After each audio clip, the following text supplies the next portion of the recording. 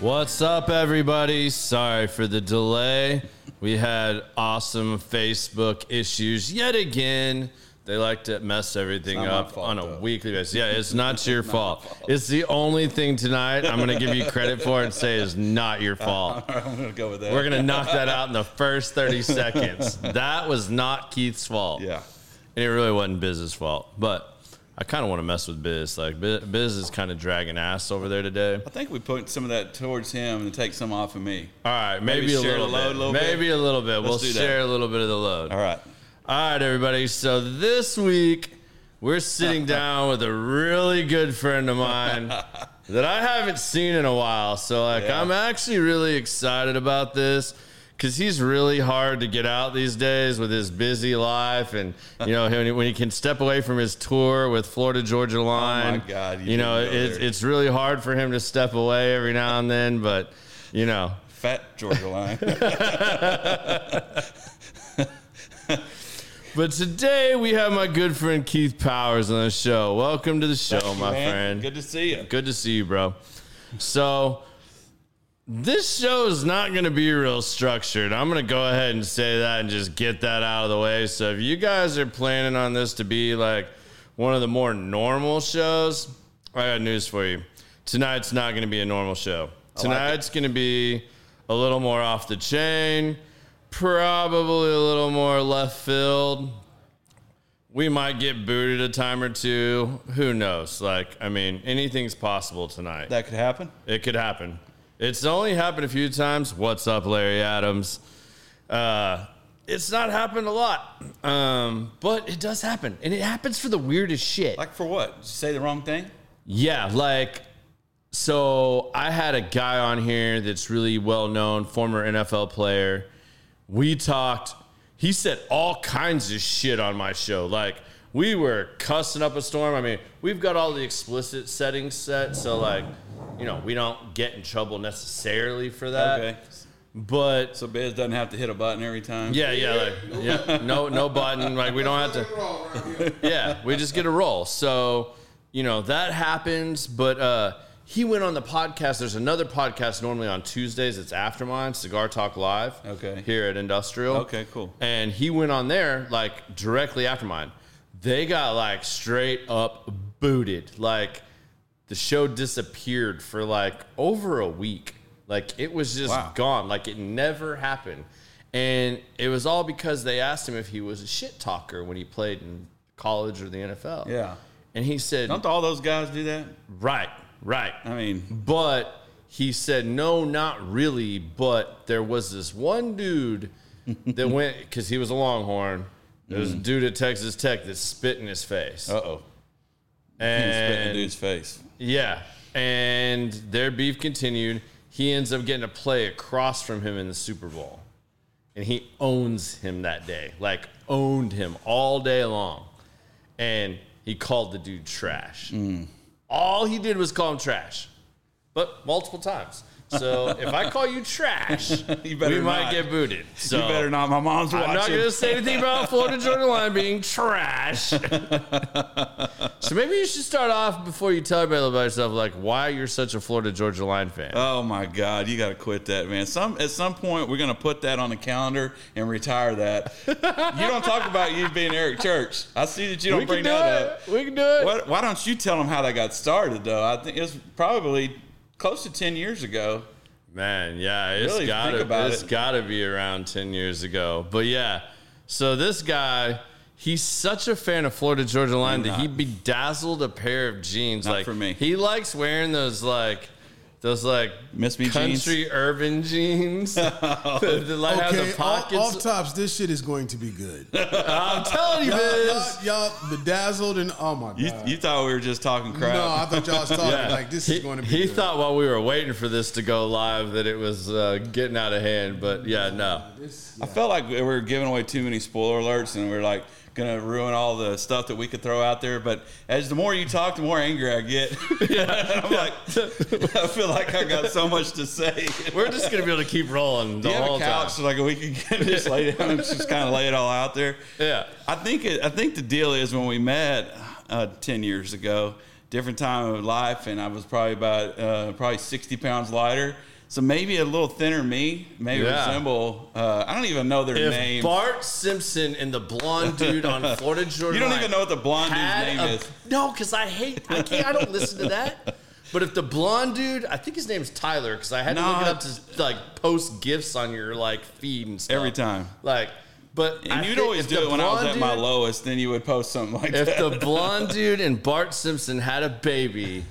It's fucking Keith Powers. Well, that's because I got a 5 head. You know, I got this big monster head, no hair anymore. But yes, but I put it on your car because I knew how much you disliked them. So at a hunt we were on the day before, like we're all getting hammered this night, and the next morning we got to get up early, have a morning hunt, and then we got to drive home like 7 hours. Yeah, and he's got a truck full of dudes. And customers, thank you. Yeah. They were customers, but they were all guys. Yeah. And I shoe polished his whole truck like, what? Honk for Florida Georgia Line. I love FGL. Oh, yeah. And these guys had to drive 7 hours home or until they got we went all the way back home. Until they got out of these like country bumpkin towns where they could actually like wash the window off. Not washing them. Let's just go. We got a lot of honks, man. People get out of your way. I mean, they think you're somebody, but yeah, we're out. It was the hog hunt, and we did the night hog hunt. And if you've never done that, fishing, freaking great experience. We go out with the AR-10s. I didn't even know they made that, and we go out and we do that little hunt, and then night vision, come back pitch dark, and come back to my truck with FGL, honk if you love FGL, and I'm just like, you sorry son of a gun. And but you know, he won't talk about at that time he was rocking the Eric Church look. Okay, I'm talking about, man, I had the Ray-Bans, bangs. I mean, a little bit longer hair. Yeah, I did. I had longer, shaggy hair. As producer, I really need photos of all this. I got you. He'll get that. So I had Ray-Bans on. I just had the short goatee. I had shaggy hair. He was rocking. And we walk into this Mexican restaurant in like Port A.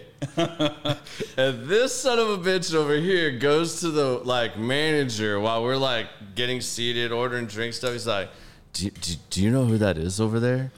And she's like looking at him like she barely speaks English. And she is looking at him like he's from another planet. She's like, no, sir. And she goes, I'll go get my manager, though. So she goes and gets the manager. And this guy over here is like, you're in the, like, greatness of royalty right now. Like, do you know that is, like, Eric Church over there? You should ask him, like, if he can sign a picture for you. You got pictures of other famous people in here. I'm trying to make it happen. And, man, they swarm me when I come out. Like, I went to the bathroom, like, washed my hands because we've been, like, fishing all day. And I come out, and they're, like, swarming me, like, Mr. Church, can we get like an autograph or can we take a picture with you? And I'm like, this guy. That did not like, deserve to have my truck. He got me solid, and like, they're like, well, if you'll just sign a picture, I mean, we can comp this whole meal. And all the guys are looking at me like, yeah, sign the picture. I'm like, hey, get up and sing, dude. Sing for us. You want me to sing a song too? Oh man, it was so bad. Do you still have those boots? Oh no, those are dead. Forget the picture of him looking like Eric Church. You need to see these boots. Oh, man. You forgot about the boots. No, I already forgot. But my little brother roasted me way better than any of y'all did. And I'll tell the story. I think I've told this story on here, but maybe not. Like, it's worth telling. All right. So speaking of plumber that never gets dirty, whatever. I have a plumber that I use at my work, and I show up in Midland, Odessa, and we literally have broken sewer pipes all over this like 36 building property. Like the news is there. Like shit is literally coming out of the ground, running down the streets. Like it's bad. Like it is horrific. And I get out there, and my master plumber is wearing these like really nice, like, but fancy cowboy boots. And I'm like, and then his workers are all there and they're in work boots. And I'm like, that's really messed up, man. Like you're out here literally shoveling shit and fixing broken sewer pipes, and you're wearing nicer boots than I'm wearing. like, I've got work boots on because, like, I knew what I was walking into. And he laughed it off and whatnot. Well, apparently he talked to my wife a little while later and found out what my shoe size was. So for Christmas that year, he sent me a pair of these boots. Now, Biz. What were they? What brand? I don't even know what brand they were. All I can tell you, I remember. I think they came from the women's section. And no. I remember this because they told me when I looked them up, 2 women left Reebok and started these boots. And like because of like the soles and gel pad, whatever, like making them more comfortable to wear boots. These boots, man, they were light tan. They had white and black little cutouts all across the toe, and they had like a what do you call that? Like they had a cross, like a gothic cross on them, like an afflicted, like affliction. See his look on his face? Yeah. On the like. That's the look I had on my face. So, he's making fun of my jeans. I was like, fuck it, I'll rock these. Like, whatever, man, I'll rock them. Well, then I go out around these true rednecks, and they're all like, check out my ostrich, check out my kangaroo and my alligator. And they're like, kangaroo. They're like, your boots, man, blah, you blah, showed blah. with some damn Reebok boots on. Yeah, man. They gave me a ton of shit, but none as good as. So I had already taken all that abuse for like years. Like I liked the boots, and they were so damn comfortable. Like I even had them resold. Like I kept them until they were. I wore them that much. Like they were so comfortable. So there's a lot of people around this area that have good stories of you and your boots. Yeah, like, for sure. No, this dude walked in one time. Those boots have stories, man. Can you identify him, sir? Yeah, it was the guy with the gothic boots on. So those boots. So my little brother had moved to California, and it was like my first time. They're good there. My first time going to visit. Yeah, right. You'd think, right? These should have been gold there, right? Well, I hadn't seen my brother in like 2-3 years. Man, my brother was like so straight-laced when he left here. And I show up. He has skinny jeans on, some weird-ass shoes. He's got like a pick comb in his pocket. What? He's got this like medium shirt on. He's like, and he has a beard like his has a birthday. Like his beard at that time was like down to here, like Cody Jinks style. Oh wow! And then he had long ass hair that was as long as his beard. And I'd never seen my brother without like hair longer than this. Like I was like, "Yo, who are you?" Like Johnny Depp I refugee. moved to the mountains, and I'm like, "Yeah, bro, yeah, you moved to the mountains." And I was like, "And dude, what is up with these jeans, man? Did your girlfriend forget her jeans at your apartment and you grabbed them by mistake?" You tell your brother he gonna catch a yeast infection wearing jeans dude, like that? yeah, man. I mean, I was busting on him like we're doing right now. Like I was giving him the business, like hardcore. And he literally pauses. He looks down at my boots and he goes, "Did Chris Angel have a yard sale?" And I was like, I had to laugh before you even said it. I knew he was gonna kill you. I was like, damn, did Chris Angel have a yard sale? That's a good one. I mean, that's fitting. That would be he would be a candidate for those kind of boots. But you know, that's those boots, man. That was probably the best part of the whole story. Was just we're already immediately we meet and just I think we rode together and we didn't really know each other that way well and kind of quiet. But man, it's for like the first 15 minutes. Yeah, it's like one beer in. The next thing you know, we're just like we've known each other for 20 years and making fun of each other. But man, when you changed and you came out in those boots, and I was like, "What in the hell is he wearing?" I was like, I thought we could be cool and hang out, but I'm like, I don't know. Your bro card got automatically revoked. I don't know. Did you were they skinny jeans you had on? Were they so tight? Like, you know how the guys that, you can't hardly get the jeans over the boots? No. Man, I'm going to tell on myself. I didn't purposely buy skinny jeans, but I don't know what jeans you guys are wearing these days. But Amanda was like telling me forever, you need to try these 7 for Mankind jeans. And I'm like, I wear those. I'm like, I'm not wearing those, and I just kind of fought it, and you bought the slim ones. Oh, hang on. So she goes, I'm going to buy you a pair of them, and she gets on some website. I don't want to get it booted, but she gets on this website. She loves to shop, so she goes on and she finds a pair of these 7 for is it 7 for All Mankind, I think. And so she buys me these, and I'm like, I'm not wearing $200 blue jeans. And she goes, no, I got them on this deal. They were only like whatever, however much. And she goes, I think you're gonna like them. And man, I put them on, and I'm like, I can't really do karate kicks, but if I could, these would be the jeans I would do them in. What's so special about them? They're stretched jeans. I mean, they're like they got that. What do you call that? Spandex. No, yeah, kinda. Yeah, yeah. They're like yoga pants for guys, but they're bigger. You know, they wear like a regular jean. And as a matter of fact, I have a pair on tonight. So I put them on, and she's like, I told you would like those. And so, man, next thing you know, it's a complete closet change. And I've got all these jeans, and then somebody says, well, man, you ought to try the Perfect jean. You know, they're like the similar style, you know, whatever. So for somebody that's not on social media hardly at all, like this is so funny. You're like a billboard for like the ads that pop up on social media. Yeah, I'm like, what's that? You know, you got me. You know, got me. Is that going to get me in my biker gang? I ordered a pair from them, and they come in, and I'm like wearing them with like a tennis shoe or whatever, you know. And I'm like, man, these are all right. Well, I go to wear them with my boots, and I'm walking out of the house, and I'm like, lay right down, look down, I'm like, oh my God. They're so tight around my boot, and I'm like, God, I just need to get through this day. And like, nobody seen me. You tucked them in, didn't you? No. You went like full like beatnik, didn't you? But I was like, I'm that guy. I did it. But I quickly got away from those and found they have a better cut that fits me. So they have a boot cut. I'm already online looking at it right now. See, he's like me. You know, I'm all about comfort. I'm at that age now. I'm like, if it's uncomfortable, I don't want it in my life. Exactly. You know, so I'm all about those jeans. So now she gives me all kinds of crap about them. So Amanda, I know you're listening. So there you go. I gave you a plug on your.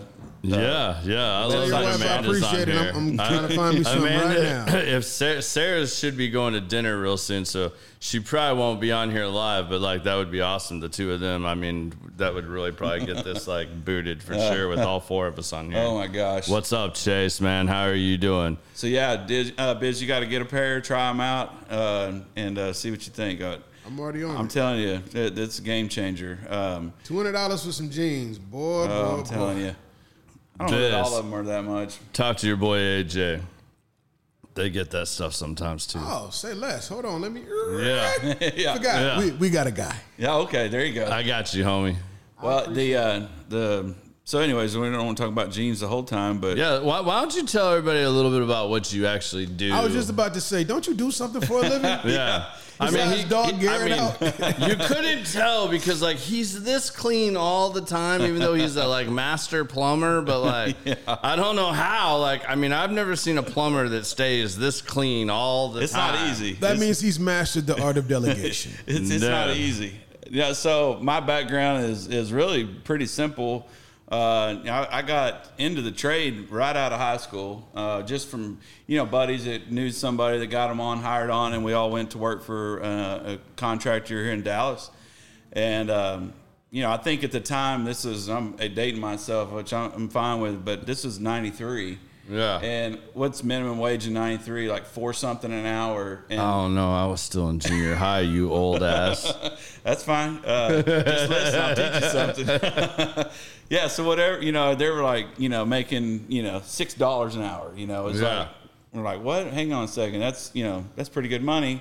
And they're like, just lie and tell them you got experience. They'll give you $650. And I'm like, I'm not going to lie. I don't want to look like an idiot. I'm going to do that on my own. I don't need to lie and take them. I'm the poster child for that. Yeah. So, I mean, that's literally how it started in July of 93. And this July will be my 30th year in the trade. And so just, got into it. And then, within that first week, I'm like, this is a real job. I mean, these are men making a living here. And this is, something, because I had no idea what I was going to do. Yeah. School wasn't it.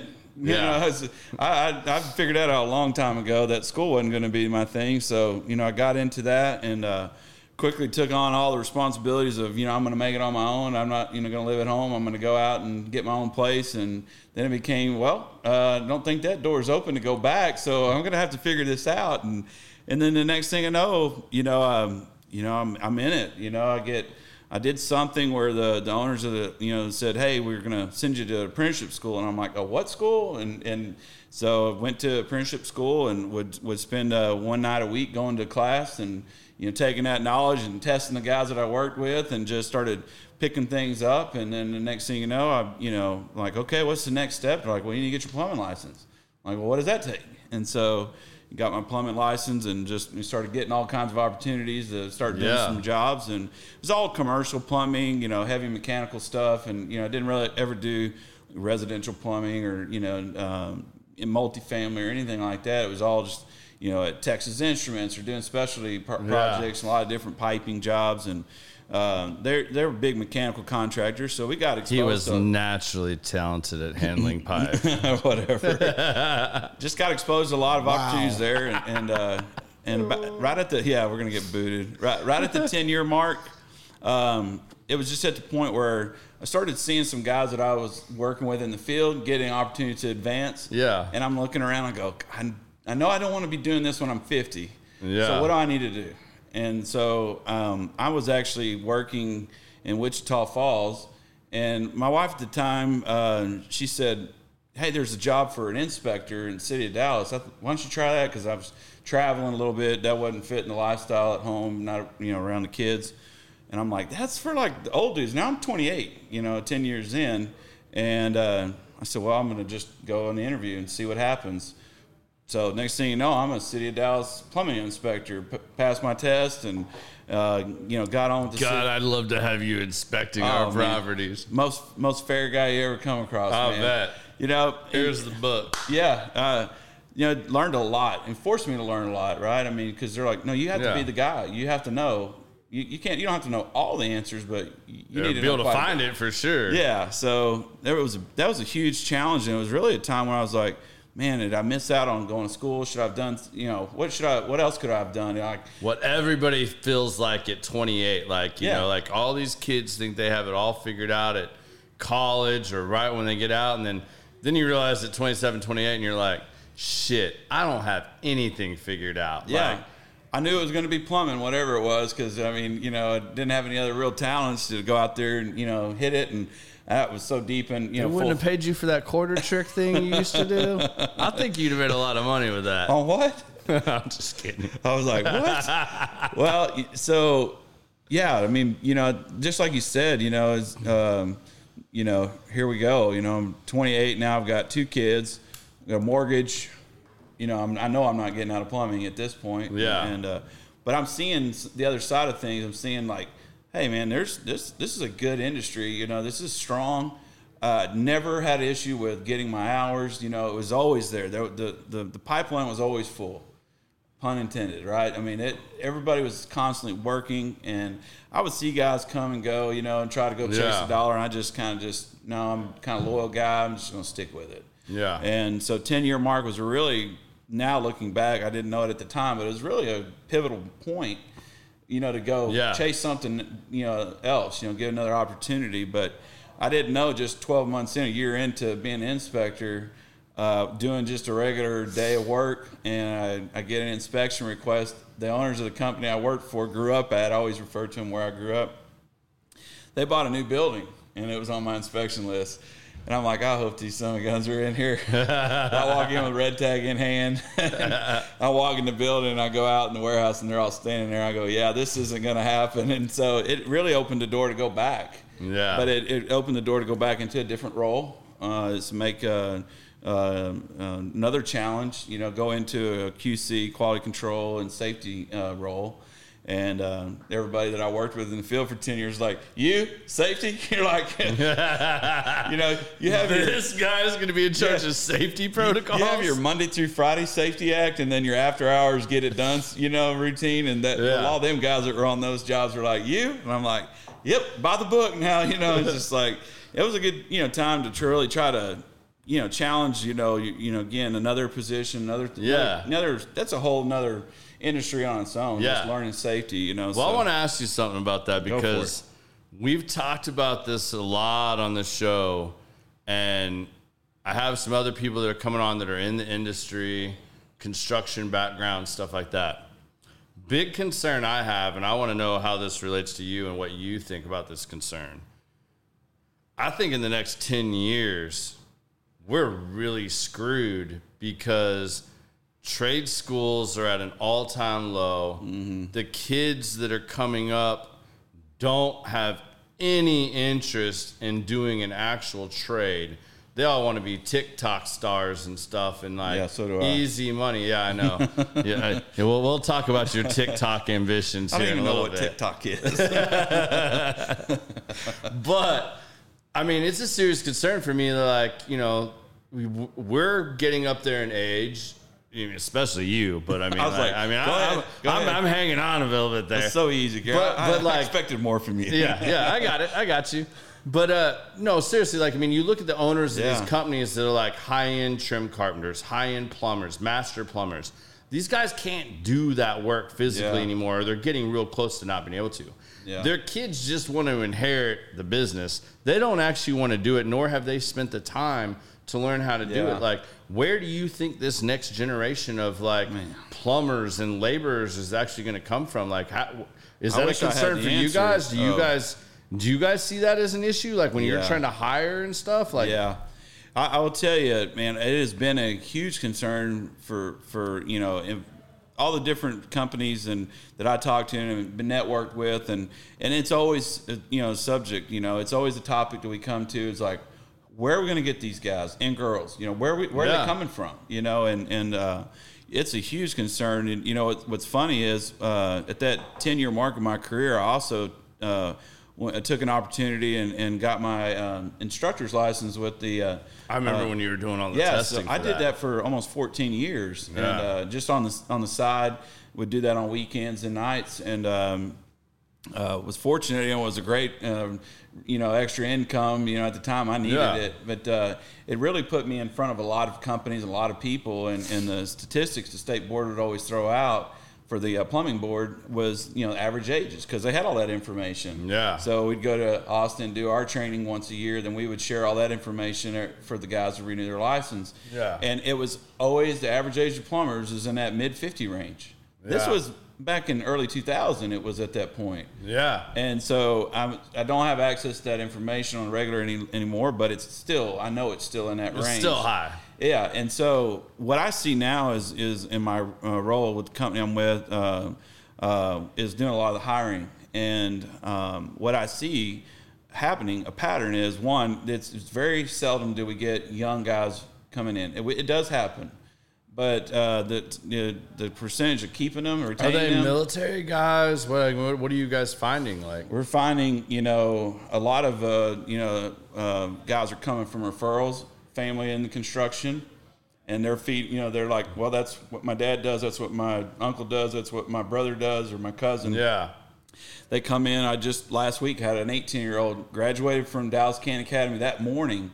Was the brother-in-law of one of our plumbers, came in that day to secure a job. He saw something, an opportunity. That doesn't happen very often.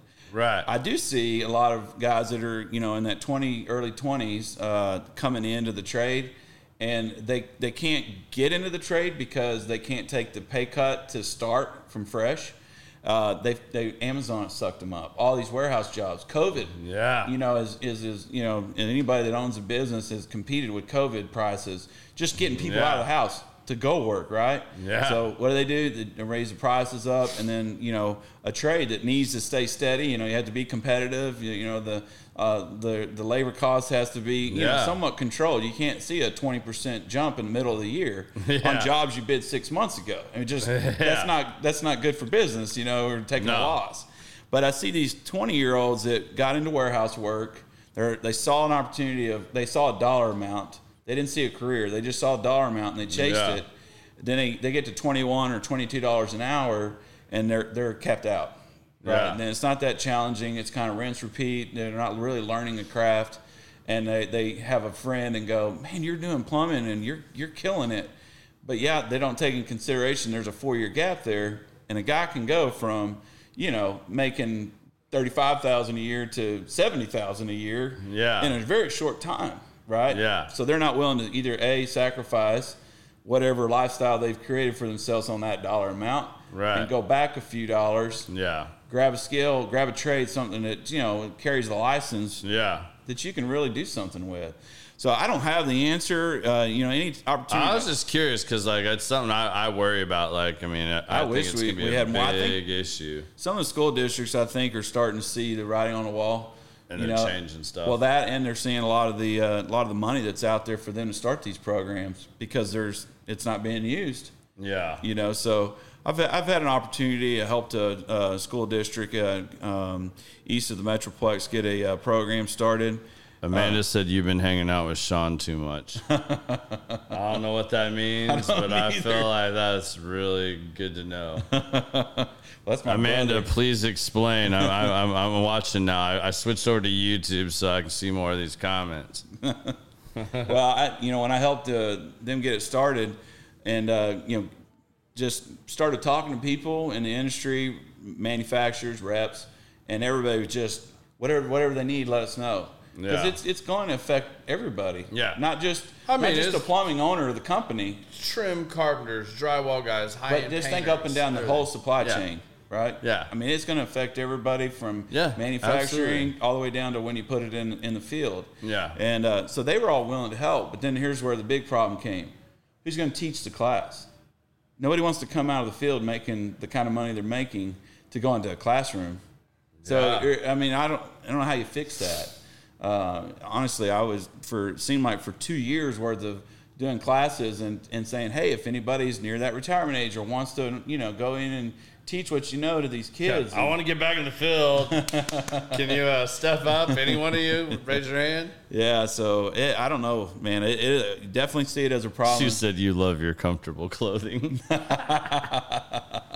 That's got to be my sister-in-law, man. Because I'm married to Amanda and my sister-in-law's Amanda. It says Amanda Powers. Well, think about it. They're both Amanda Powers. I mean, like, does she have a dog picture, a boxer as a profile? That's sister. All right, Yeah. sister. All right. You don't think that's confusing in the family? It was just me and my brother, and we both married Amanda Powers. So she's Uno, and then mine's Dos. So that's Uno and Dos. Yeah. I like that. Yeah.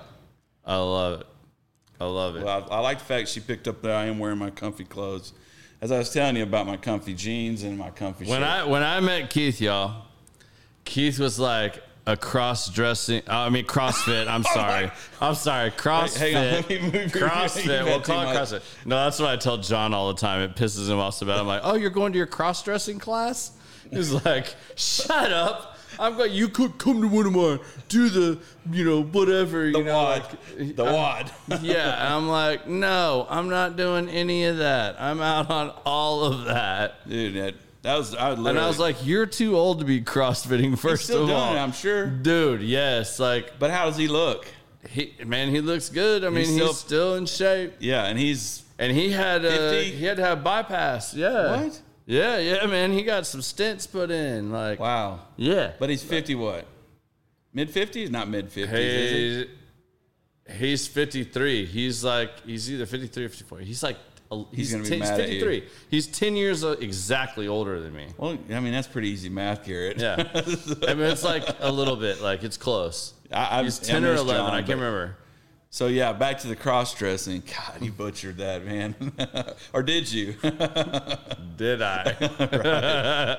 I was working out like crazy and just got to the point where I was tired of running, losing my breath just to tie my shoes. I'm like, I got to do something. And I got into just accidentally, some guys were doing this workout at an MMA Keith gym. Salas said Keith going to be late tomorrow with the whiskeys. Yes, I'm going to try and make him late, Keith. I'm not going to be late. Or Chris. I'm not going to be late. No, I just got into work, just somehow just kind of got into it. And all of a sudden I started seeing some results and I just chased that. Yeah, man. Just it's chased it. addicting to when get I did into meet you, it was quite a bit different than you were this look I'm rocking CrossFitting today. king. I was the one getting gas, carrying all the hunting gear and stuff, and you guys are all just like... Oh, my gosh, man. Yeah, well, you made a comment on last week's, I believe it was your last week's podcast. You were saying you can't outwork a shitty diet.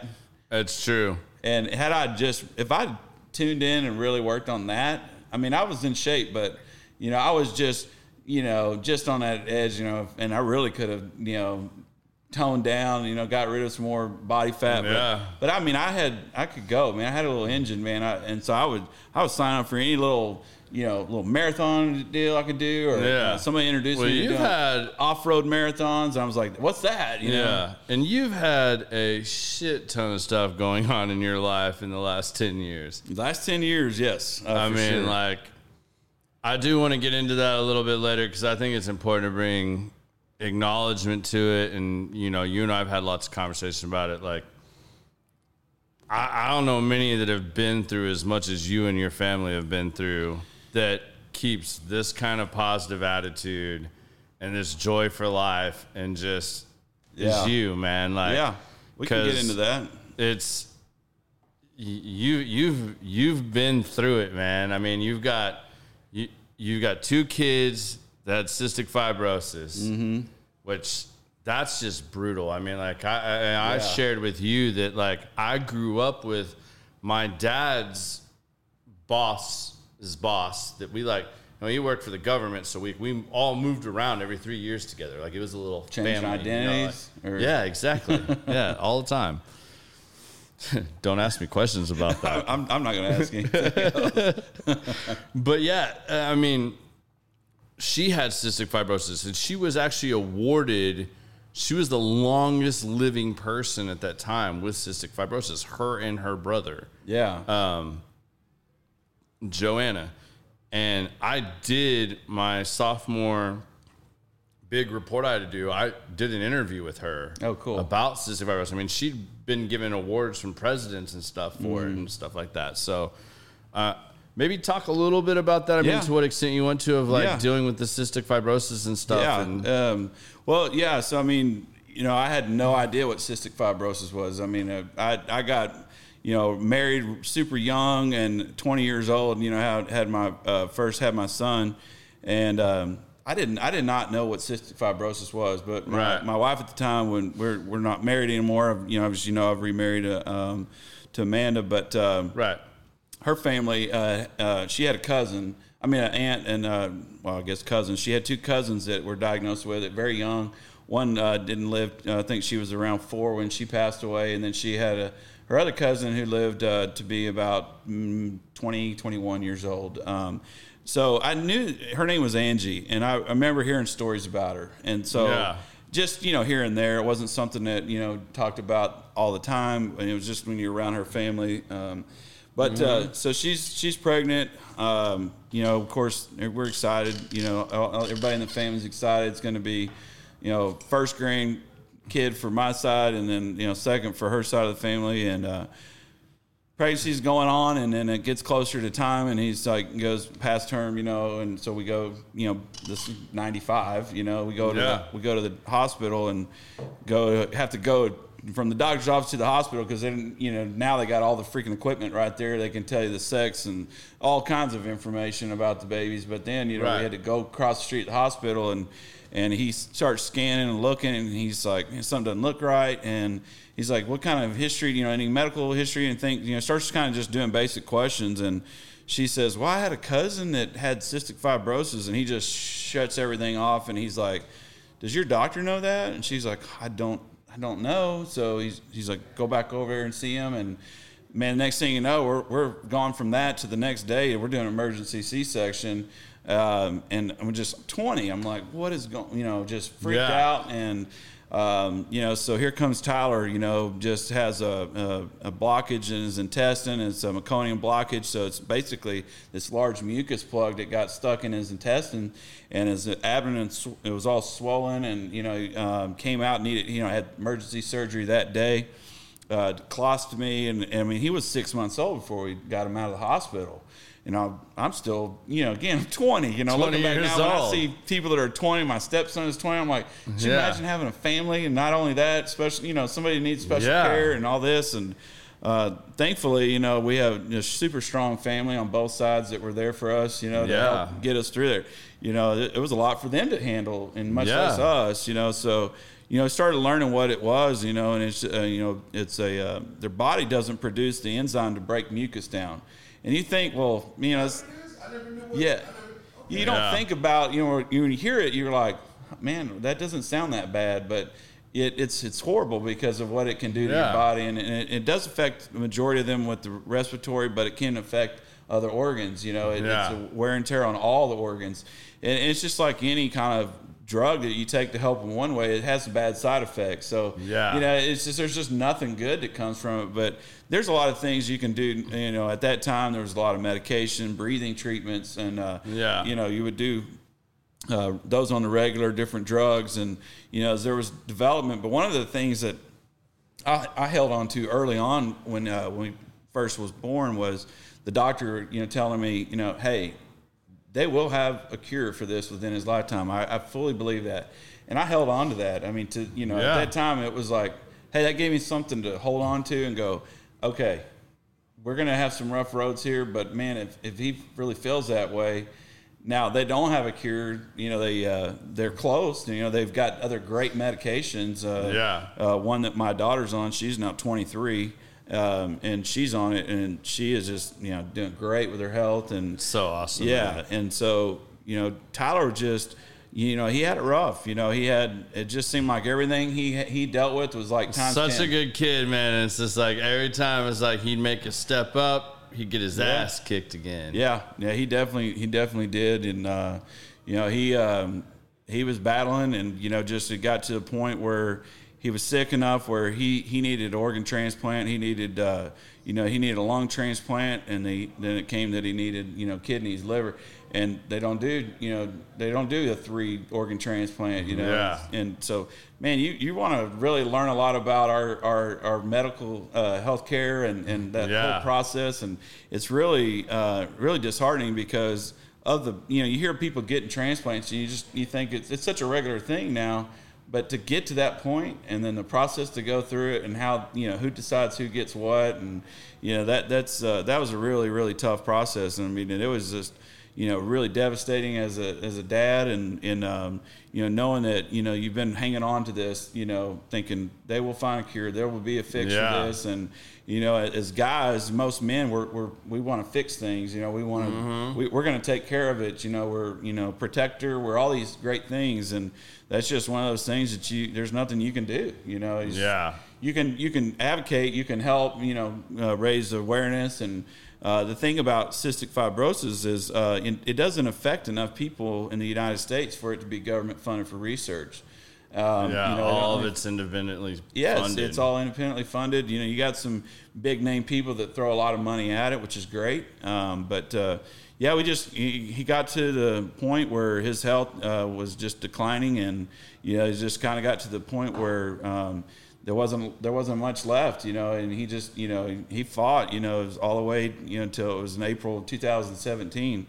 And of course it's a struggle, right? I mean, you just can't have something like that happen where you just shelf that and those emotions, and you don't ever think about it. And I realizing this many years later that there's got to be a process of mourning. There's a process of just understanding it where you're at, and it's like all these little things that happen when somebody says, "How many kids do you have?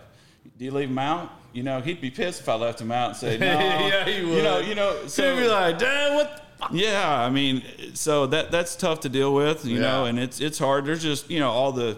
You can imagine all the different anniversaries and things that are just reminders. Birthdays, birthdays, the day he passed away, all those things. And it's hard to see. It's hard, watch my daughter, who, is super close with him. They had such a great relationship. And his mother, she's, and was just caused so much pain there. And, see my family, go through it. And, everybody deals with it differently. It's just been, times where they're like, well, do you want to celebrate this? And I'm like, I'm kind of handling it my own way, and my family, and my Amanda has just been freaking awesome. She really helps me through that, and she knows when I'm struggling, and she just is there. Amanda's awesome, man. I love Amanda to death. She's awesome. So then like, not to go more sour, but holy shit. Like, you deal with all that shit. Yeah.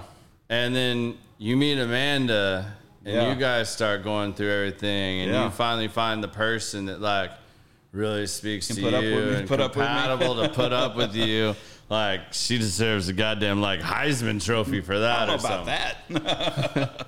I don't know about that. But no. I mean, I'm kidding. But No, I know. You know, and then you guys have all this stuff that starts happening with Colton. Yeah. So. And I mean, holy shit, man! Like it's like, Yeah.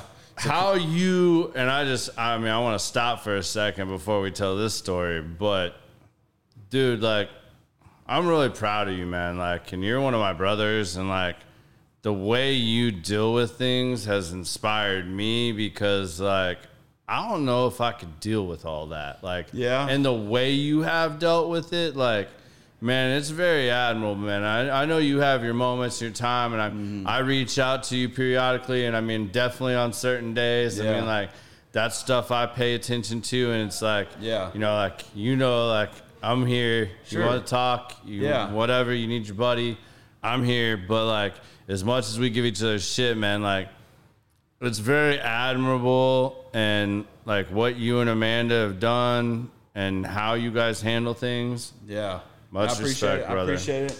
You know, like I said, it's not always this nice. You know, I mean, there's a lot of bad that goes with it, and there's moments where I'm at my low. I'm not somebody that I want to put out there on display. And so I just I don't know where you get it from. But I credit my parents a lot. Absolutely. I think it just speaks to how you're raised, and not to say that it was they were raised with an iron fist, but they were loving, for sure. Yeah.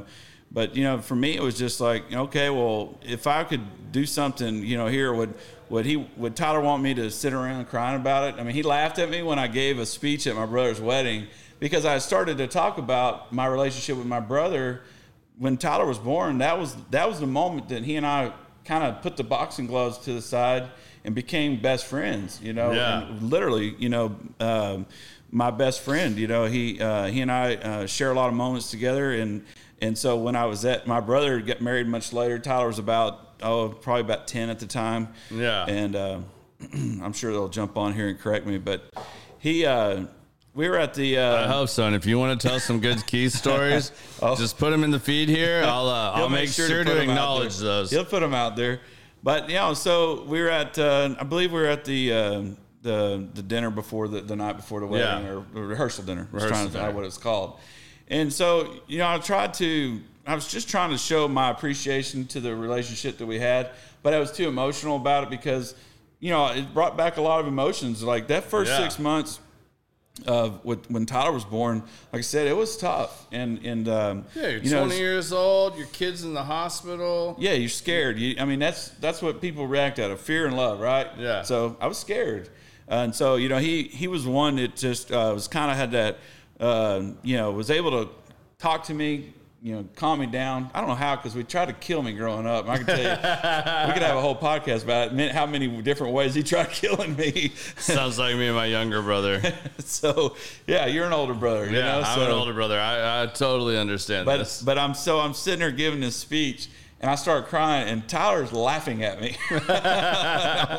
He never had that emotion. Like, he was just like, "What are you doing?" And he didn't understand. But that's the kind of kid he was, Yeah. And we tell stories about him all the time, and and always just kind of laugh about different moments and things that had happened with him and times. And I tell you what, who inspired me was him. Really, I mean, he was at 5 and 6 and 8 years old. I mean, he was like a grown man. I mean, he literally, teachers would he didn't connect with little kids. He just had grown up so fast. His mentality was way past that. And it's like, I don't know what that secret sauce was, or why he was just people say, "Oh, he's an old soul." No, he was. I mean, he was a comedian. His timing was like perfect. It's just all these things, and it was like, well, life happened to him faster. He had to adapt and grow at a rate, and he had the realization of life and death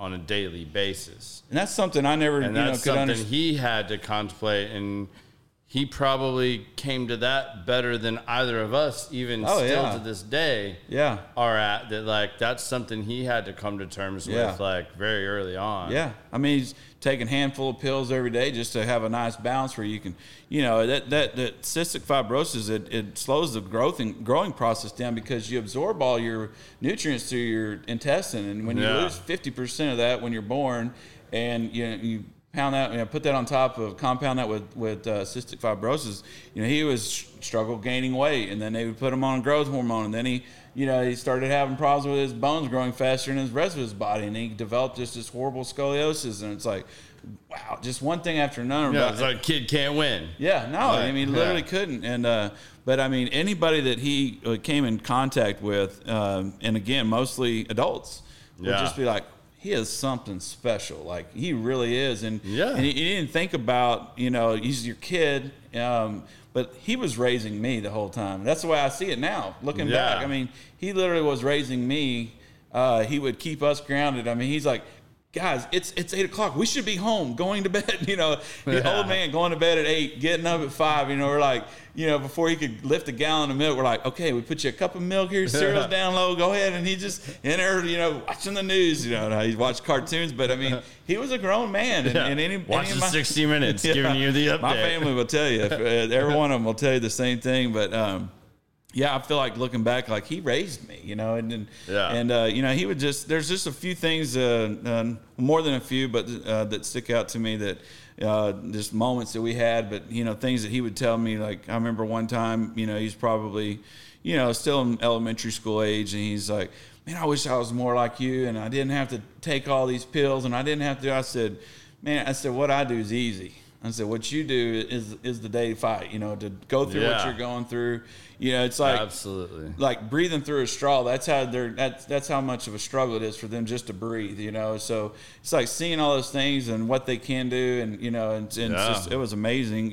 So I mean, I think the pain of losing him and not having him to love on and hug or to see and watch him grow up and see what he's developed into. He just made this huge impact, on so many people. Obviously me, for living 21 years, and people would say, man, I just can't understand that. And I just always kind of just hold on to certain things.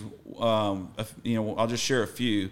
One is that by spending so much time in the hospital, you see so many other families and so many other things that it's like, how many of them didn't get 21 years, so we always take things for granted, like, I'll see you tomorrow. Like, no, you don't know that.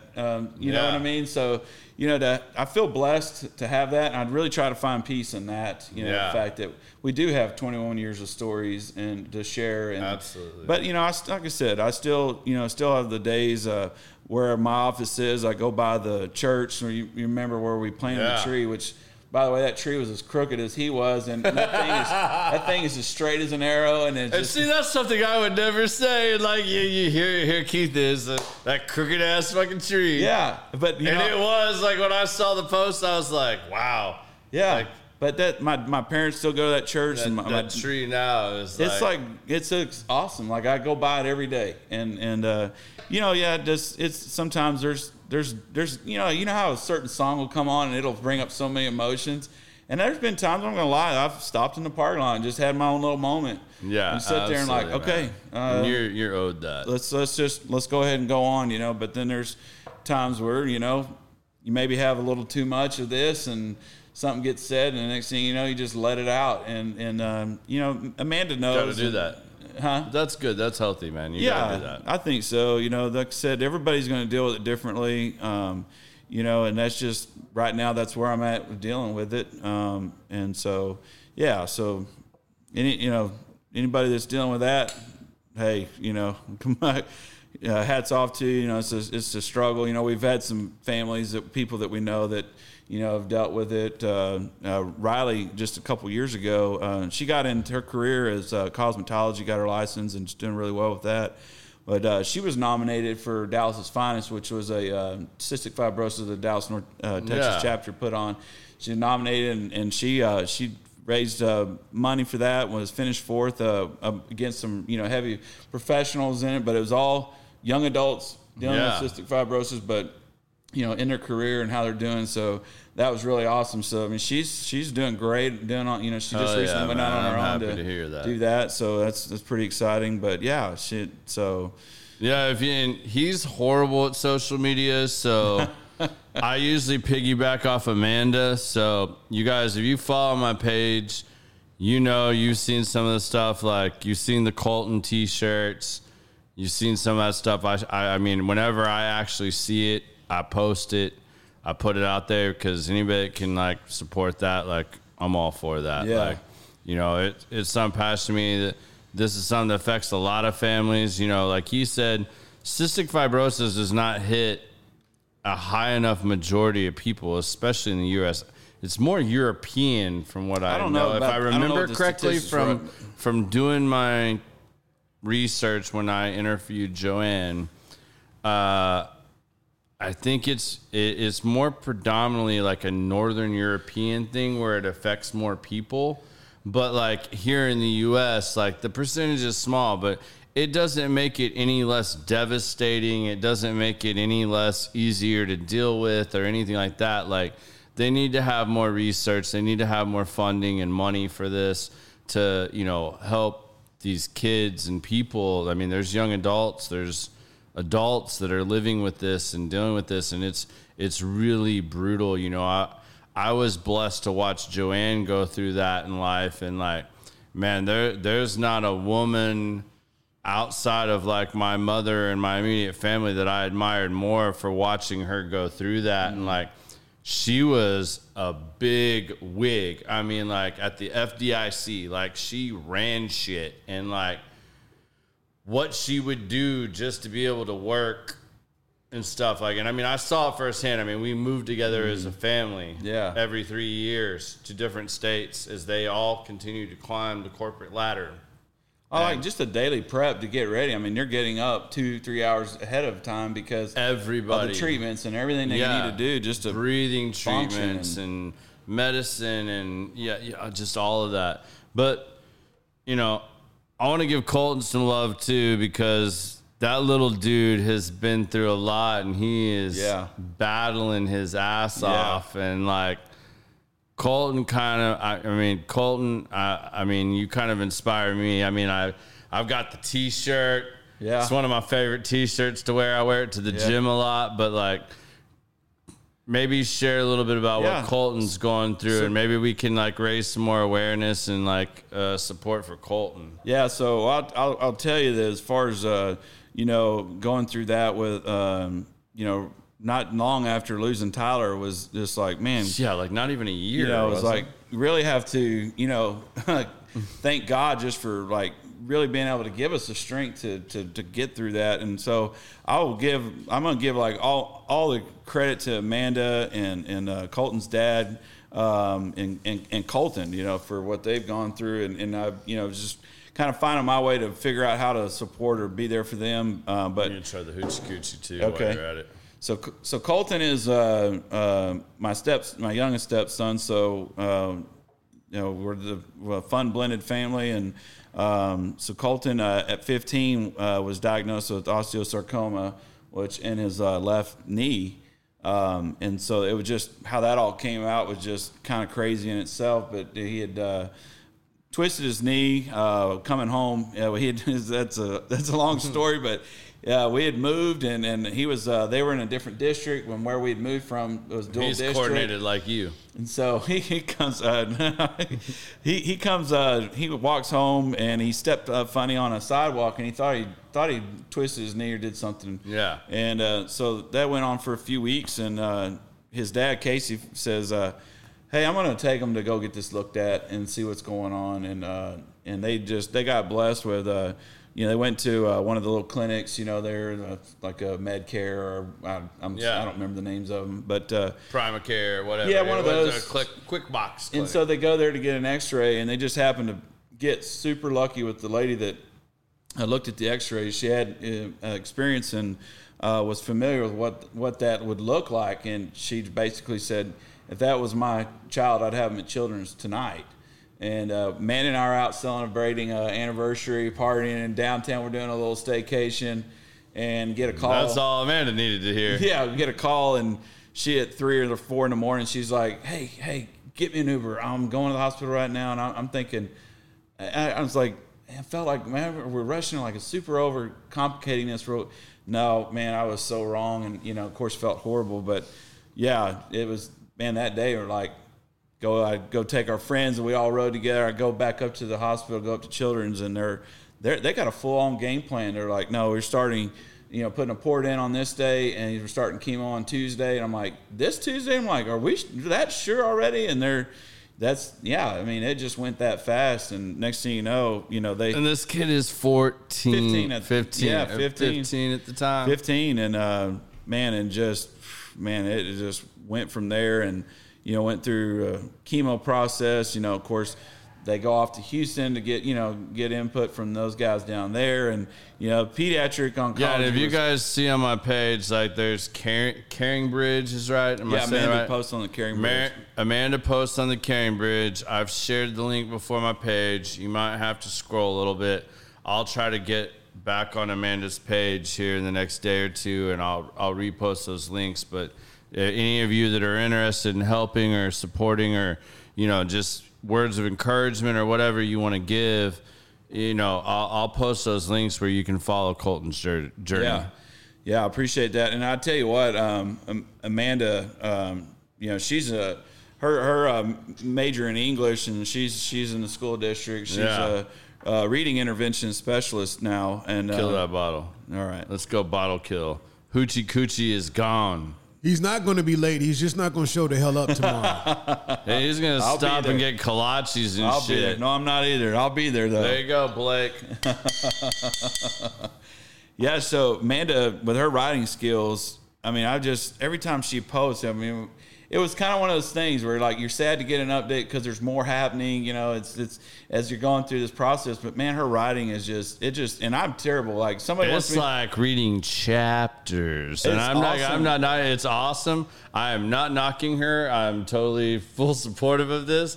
But, like, yeah, when you get to an Amanda post, you better sit down and be ready. But like, they're just don't read that shit on your phone. In. Like, you need to sit down and, like, read it, because she's going to give you the full story. Like, if somebody handed me a book and go, read this book, and you will learn how to make $1 million in 90 days. I couldn't finish it with, like, it'd take me 10 days to get through, like, 3 pages because I'm falling asleep, And but her posts, just like, I would try to always remember to tell her, I was like, babe, that was amazing. Like, and one thing it did for me was like put me in her perspective, like see it in her eyes, how she's dealing with it, And not that I always had to be a huge help too, though, like, but I didn't always, I didn't do the greatest, It was a struggle. It was hard for me, I'm not making this about me, but it was hard for me to go into those settings.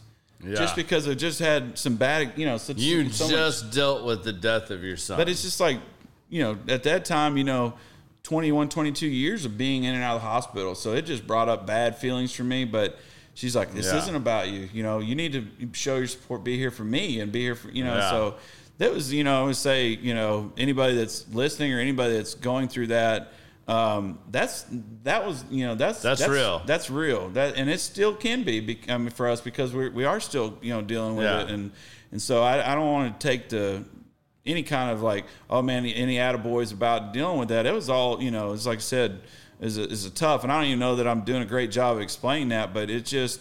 No, I think you're doing a really great job, man. Like, I think the moral of what you're saying is you aren't necessarily done grieving and dealing with what you were dealing with.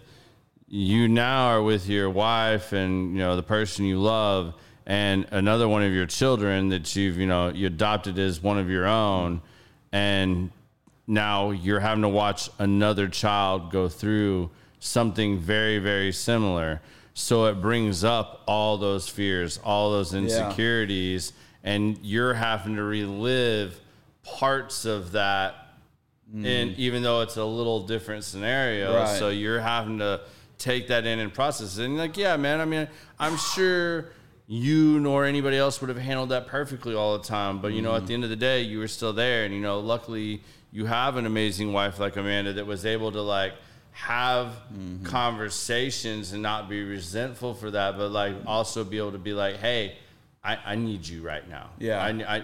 I need to talk. I need another way of bringing this out. Like, you know, and lucky for her, probably writing. Like, I know with my wife, like, I'm not going to like dive into anything here, but like, even with my wife, like when, you know, early on when we were in our relationship, I'm one of those people that like, not that I'm comparing this by any means, but like when we would have a fight, you know, like I was always that, let's not go to bed mad. Like, I want to solve it right then and there. That's man. My wife is not like that. Yes. Sarah is like, whoa, slow your shit. That was a major thing. I need to process this. We'll talk tomorrow. Yeah. And at first, man, like I was like, no, we're gonna solve this right now. Yeah. We're not letting this fester. We're not letting this grow. I wish I could say I've got that under control. Bad move. No, and I don't always. Yeah. Like, I have to remind myself sometimes and still do that. But, like, I had to give her space to process. My wife, she'll sit and write all this stuff down. And, like, she takes, like, notes like a lawyer. I mean, like, and she'll be there. And then, like, after she's processed, then we'll have a conversation. Then we get to go past it. But, you know, now this is a 48, 72-hour process. Whereas, like, I'm like, I want to get through this now. So I'm sure it's much the same in a very similar manner of, like, hey, I need to process this. I need your support. I don't exactly know what it is I need or what now. And I'm sure there's times you kind of probably maybe, I'm assume you need to give this. And she's like, whoa, I'm not there yet. Yeah. Like, I need a little more time to just kind of like, but I do need you here. I do need like, just be here. Yeah. Yeah. I would say, you know, cause we're not through it, you know, he's now 20.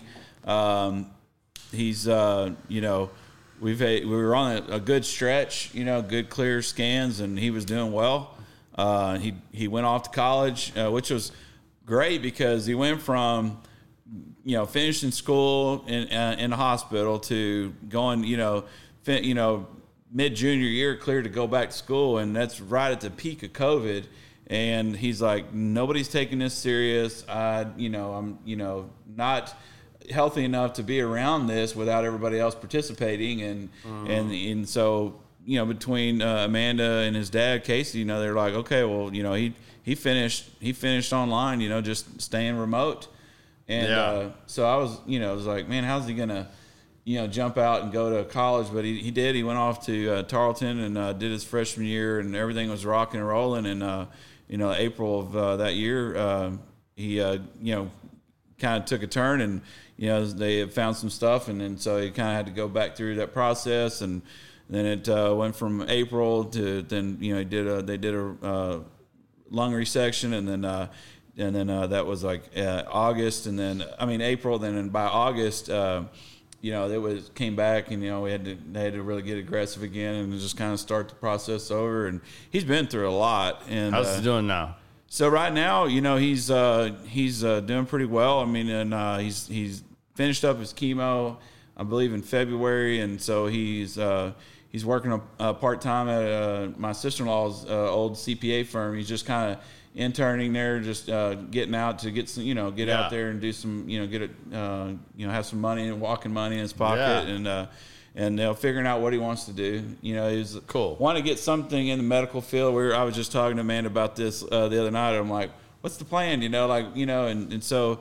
You know, there's just, still at that point where we're still scared, don't know what to expect. Absolutely. And, don't know which direction it's going to go. And so, we're all praying for Colton, and we hope that keeps being positive news, man. No, I appreciate that. And real quick, I got to tell you, Anthony wants to tell you he's proud of you, man. That's my little nephew. That's a great, those two kids, how they, my brother and sister-in-law, I just call her sister because that's Amanda number one. Amanda Uno, So Uno. They adopted Anthony and Christiana. I'd say we're sitting on 12 years ago. Maybe he'll jump on and correct it, but man, the greatest thing about him is how much he's just like me. So when my brother thought he was going to get away from having to live with somebody that he just despised and couldn't stand, he got him right back again, and I love it. So. That's awesome. He just started driving. So you and Anthony are like 6 and 7. Oh man, we're feel together. Sorry for your brother and your sister. And it's not just a few people that recognize it. It's like everybody that meets him, like, oh my gosh, that's Keith again. Well, the one thing you can tell though, just sitting here and listening or whatever, it's everything around you has gone so well, and it's positivity because it radiates from you. Yeah, and you know, I'm telling you, man, they're just, you have an aura of positivity that's just off the chain. So nothing but, you know, and I believe in. I mean, what's that thing they call when you say affirmations and all that? The energy you put out is the energy you receive. Yeah, absolutely, man. And that's one of the reasons I really wanted Keith on here, man. Like, I mean, the last 45 minutes. We've talked about the most horrific things any parent could ever go through. Like, and this dude just keeps getting it. Like, and yet, maybe on the way home I'll break down. He's holding it. He's holding it together, man. Like, and he's one of my really good friends, man. And like, I don't know how he does it. Like, if I think I'm having a shitty day, I'm like, fuck. My day ain't as bad as Keith's. Like, I appreciate that. I mean, like, and I don't mean that shitty, but like, in reality, like, some of those things you got to think about. Like, when you think your day's bad, it's not as bad possibly as the person next to you, and yet he probably walks around, and the majority of people that come in contact with him have no idea that he's dealing with all this. Because like I said, he's not a social media person. He doesn't put a lot of stuff out there. I had to tell John that you actually had an Instagram page. I have 29 followers. John was like, wait, Keith's on social media?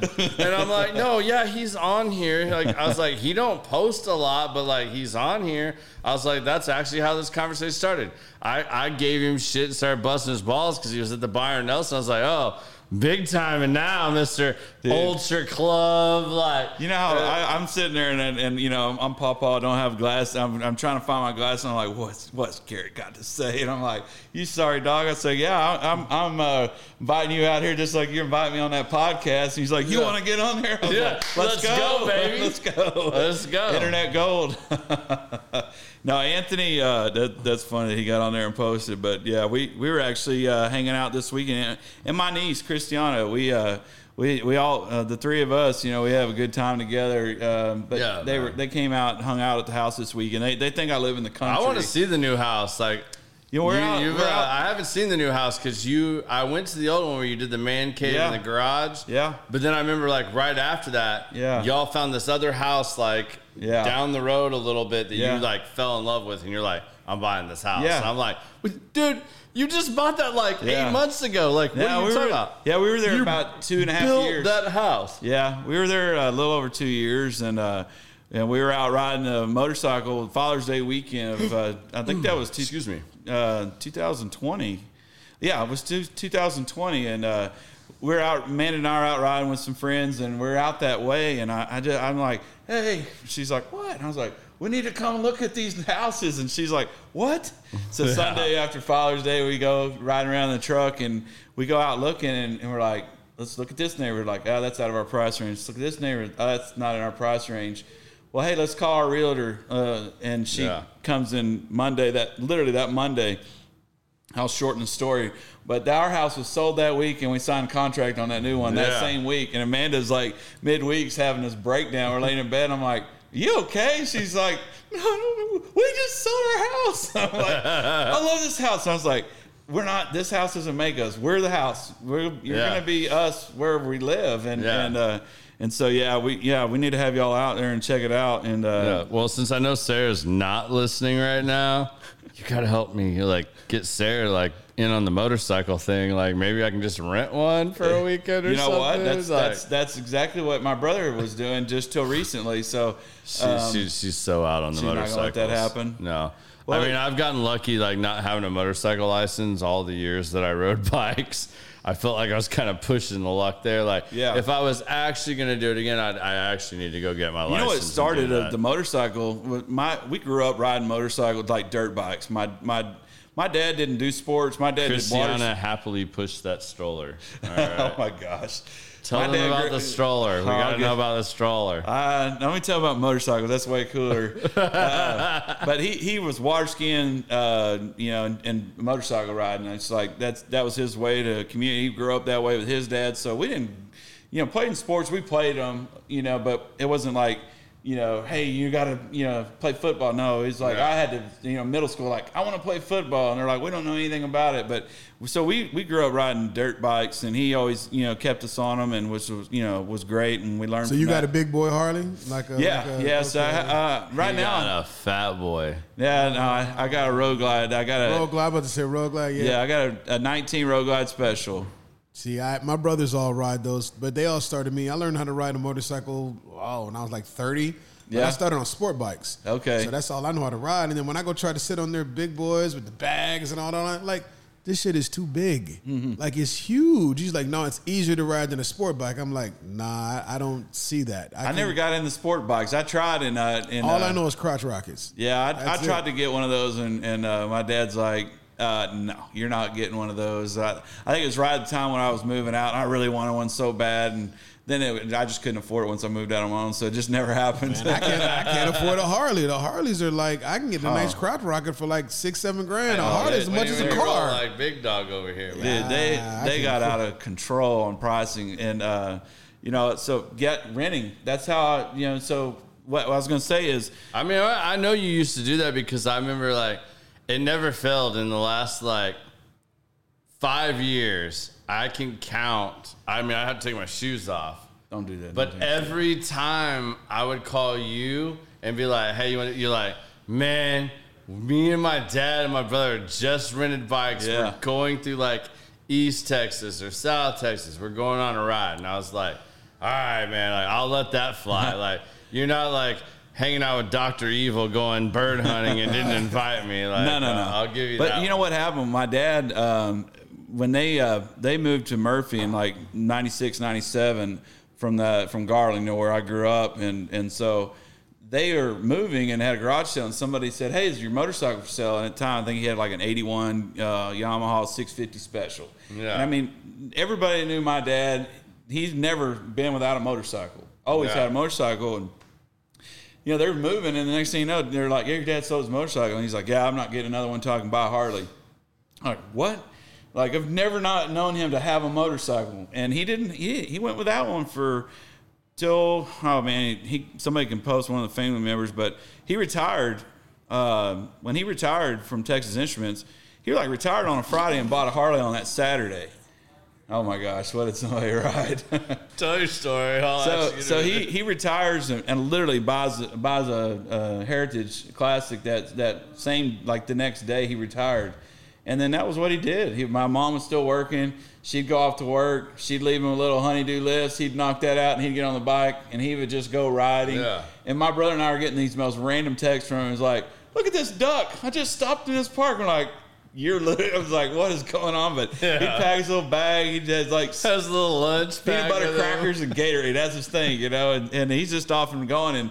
And my brother and I are sitting around that weekend when he bought that bike, and he takes off or whatever. And my brother looks at me and he goes, how jealous are you right now? I go, I can't stand it, man. And so we rented. We signed up then to get a class, and then we started renting. Here and there we've been renting bikes. And in 2015, I think it was, I bought a Street Glide. I bought my first Street Glide, and man, it was like, wow, And so Dad and I would go ride, and then Sean started renting bikes, and his wife, and they had an agreement, and I don't know all the details of it, but it was basically like, I'm not raising these kids by myself. Sean, you need to get on here and tell some stories. So when you turn 50, you can buy a Harley. Yeah. So guess what? He turns 50, and he turned 50 in April this year. But earlier in the year, she decided she'd get another dog, and he said that was their agreement. You get another dog, I'm getting a bike. And she said, go get your bike, and he tried to be all cool and slow roll going and buying it, and that was on a Monday, and I was like, I said, if you don't text me where we're going to pick your bike up this weekend, I said, I'm done talking to you, man. And then Wednesday, he's like, what do you think about this? And I was like, my man. I was like, we're going to get that bike this weekend. Yeah. And sure enough, we did. So for his 50th, we're leaving in 3 weeks for, he'll correct me, but I think 12 days. But we're leaving Dallas on the bikes. and we're going to basically just ride all of Colorado. Parents are going up. Y'all would geek out meeting my great uncle, man. Like, he's rebuilt Indian Chiefs. I don't know anything about building them. I know about adding stuff to them. Ride them and accessories and riding them, doing things to the motor. My brother's got the big 30-inch wheels on the front and all that other Uno crazy said stuff. Wednesday dogs, Saturday bike. Yeah, exactly. That's the way that went down. Well, hold on. I'm not letting you get away from this stroller comment because I really want to know about this. Oh, my gosh. But I have to ask you about this. I'm supposed to ask you about your right turns on motorcycles. Oh, my gosh. So that's Sean posting that. But I will say this. During our motorcycle class, I smoked him on the written part. I mean, I probably didn't. So I probably beat him by 2 points, but it doesn't matter. That's smoking a brother. Win is a win. That's smoking a brother. Yeah. But we go out to do the field, the course riding, and I don't know what it was in my brain, but I could not make right turns. So the joke forever was like, hey, we got to go up here, but we're going to turn right. Are you going to be all right? You're going to be okay? And I'm like, as long as I can go wide. As long as I can go wide. Why don't you ask him about our most recent experience? We took one of those cop classes, or not the rodeo style, where they, them guys ride crazy. Oh, yeah, with the cones, and they leaning it. We had cones, but they were wide cones, but it was one of those instructors. It was like a cone killer. Man, no, he's bike dropper. Oh, damn. Ask him who kept his bike up on 2 wheels the whole time. You said your niece finally showed you how. Yo, she gets on. She's his ride or die girl, man. She's with us. All right, now tell me about this stroller thing, because for whatever reason, I feel like the stroller story is gold. Golly. So, my dog, Bella, my lab that, I've had, she's, I think she'll be 9 or 8, maybe 8. The one that goes and gets all the birds that I shot that you claim to have shot? Oh, my gosh. I think you're going to have me on this. You're going to need to call this part 1, to be continued. Yes, that dog. Just making sure. Yeah. No, that's that dog. But, I got hooked on this French bulldog, like everybody having French bulldogs, right? You got them? Yes, my son breeds them. Is that right? So I got Frenchies, yes sir. So I'm trying to talk Amanda in it. She goes, I don't want to be a 2-dog family. We got the perfect dog, literally the perfect dog. Doesn't bark. She's trained. She can. I should have taught her to retrieve beers instead of ducks because I didn't shoot too many of them. But this is true. So I kept saying, what about this one? What about this one? And then when we started looking at them, we're like, they're how much? And we're like, no, I'm not doing that. They're expensive. And so everyone I would show, she's like, they're just so ugly. No. And I just kept shoving on her. Well, our good friends, Misty and Grady King, they had a couple of them. And it just really sparked it up last summer, being around them. And so Misty started feeding it fire, and she was friends with somebody who was a part of a rescue group. Mm-hmm. Hey, check this one out. Check this one out. Well, the problem is with a lot of those groups, they want to come out and they're going to, look at your home. But we live on an acre, but it's not fenced. Okay, so it's wide open. They're like, you have to have a fence. And so that kind of killed that. Well, then we get this introduction in October to adopt this 2-year-old male, and we get it. They talked it up, and Amanda saw the picture. She's like, I don't know what it is about him, but I think let's just try it out. So go get him. They're like, just keep him for a few days, make sure he's a fit for you guys. And is it the lab or is it the Frenchie? The Frenchie. Okay. So the lab I had since she was had the lab for a while. Since she was, literally my best friend Chris out there. He had the litter, and so we got her from 6 weeks old or whatever. But no, the Frenchie. So October we welcome Winston Boudreaux Henderson into our home. Yeah. Nice. And he quickly becomes everybody's dog but mine. Of the family. Doesn't like me. He's scared of guys. I try to pet him. He's like, ugh. I was like, he was whipped. He's 2 years old, biggest French bulldog I've ever seen. They just awesome looking. I have my picture of my dogs on my phone. I'm sure Amanda will be super happy. Can you fit inside a dryer? Oh my gosh. See what I mean? It's like that's just definitely going to part 2, but I won't be able to find a picture. But yeah, so they can't see it anyways, even if you did. So Amanda now is like Winston's all about her. She can't go anywhere without him being right there. She can't go to the bathroom without him chasing down. Sleeps in our bed. No. Hot boxes us under the sheets, like sleeps at the bottom. They fart and snore like human beings. Oh my gosh. You wouldn't believe. Oh, I have a. Hell, even your dog Con is no different. You want to talk about snoring? I have a dog that somebody needs to invent a sleep apnea machine for a dog. Like, my dog has the worst sleep apnea you ever heard in your life.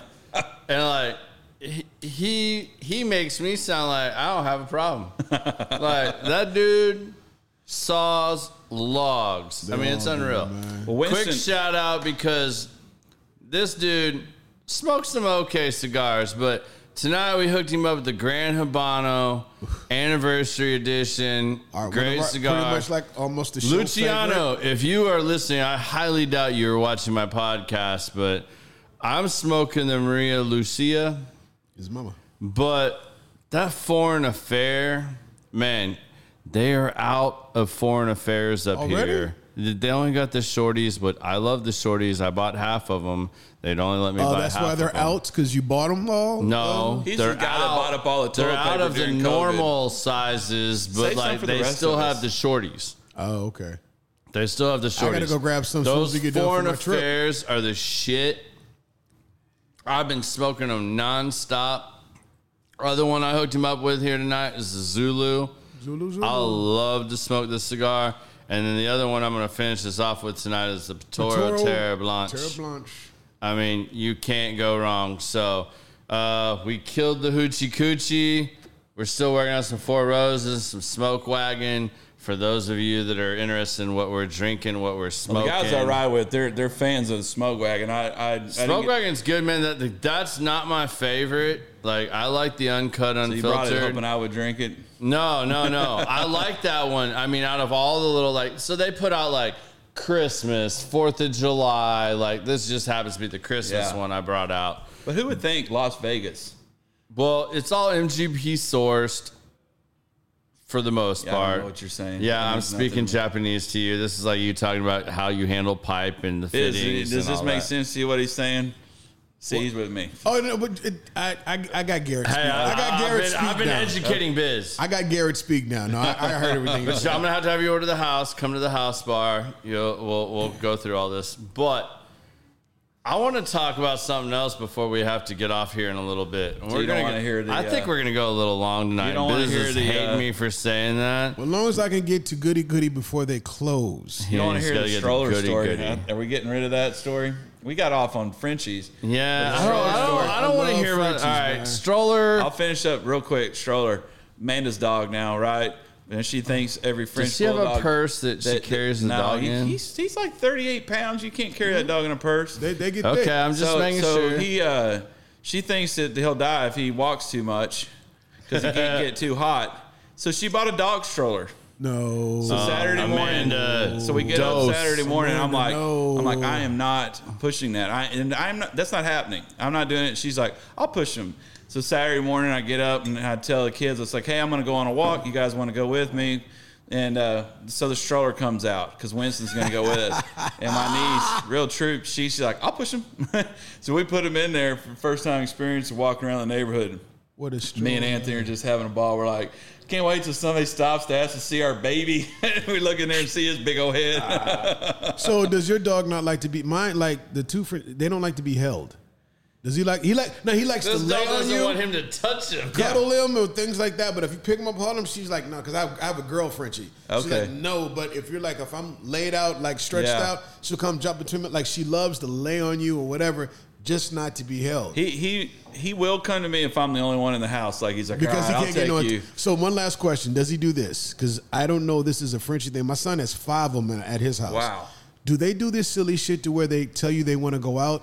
And they'll literally loop right back around to the door if you don't come out there with them. They'll go out and they'll come right back like, yo, where you at? We can't let him out on his own because we don't have the fence yet. He'll run loose. He'll just So we have to. No, we've tried that trust, and he has broken that trust too many times. Well, you know what they're built to do? Is they're built to chase rabbits and rats. Dude, we're dealing with that because I didn't know that. Yeah, so But French we've got bulldogs were rabbits. made in France to actually control the rat population. Really?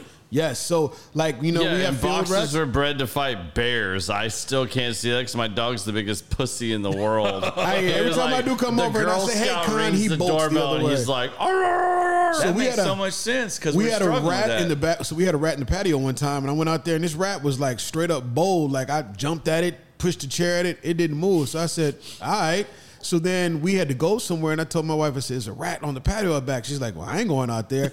So I forgot about it, and I let Dior out. I let Dior out. When we came back, the rat was sitting at the front door. The bulldog named Dior. Yes, it's Dior. Dior LaRue. It's French. Coach too. Huh? My name is Winston Boudreaux Henderson. See, you got to have something French in there. But when we got back, the rat was laid out, throat missing, sitting in front of the door, and Dior was sitting there like, "You got some more?"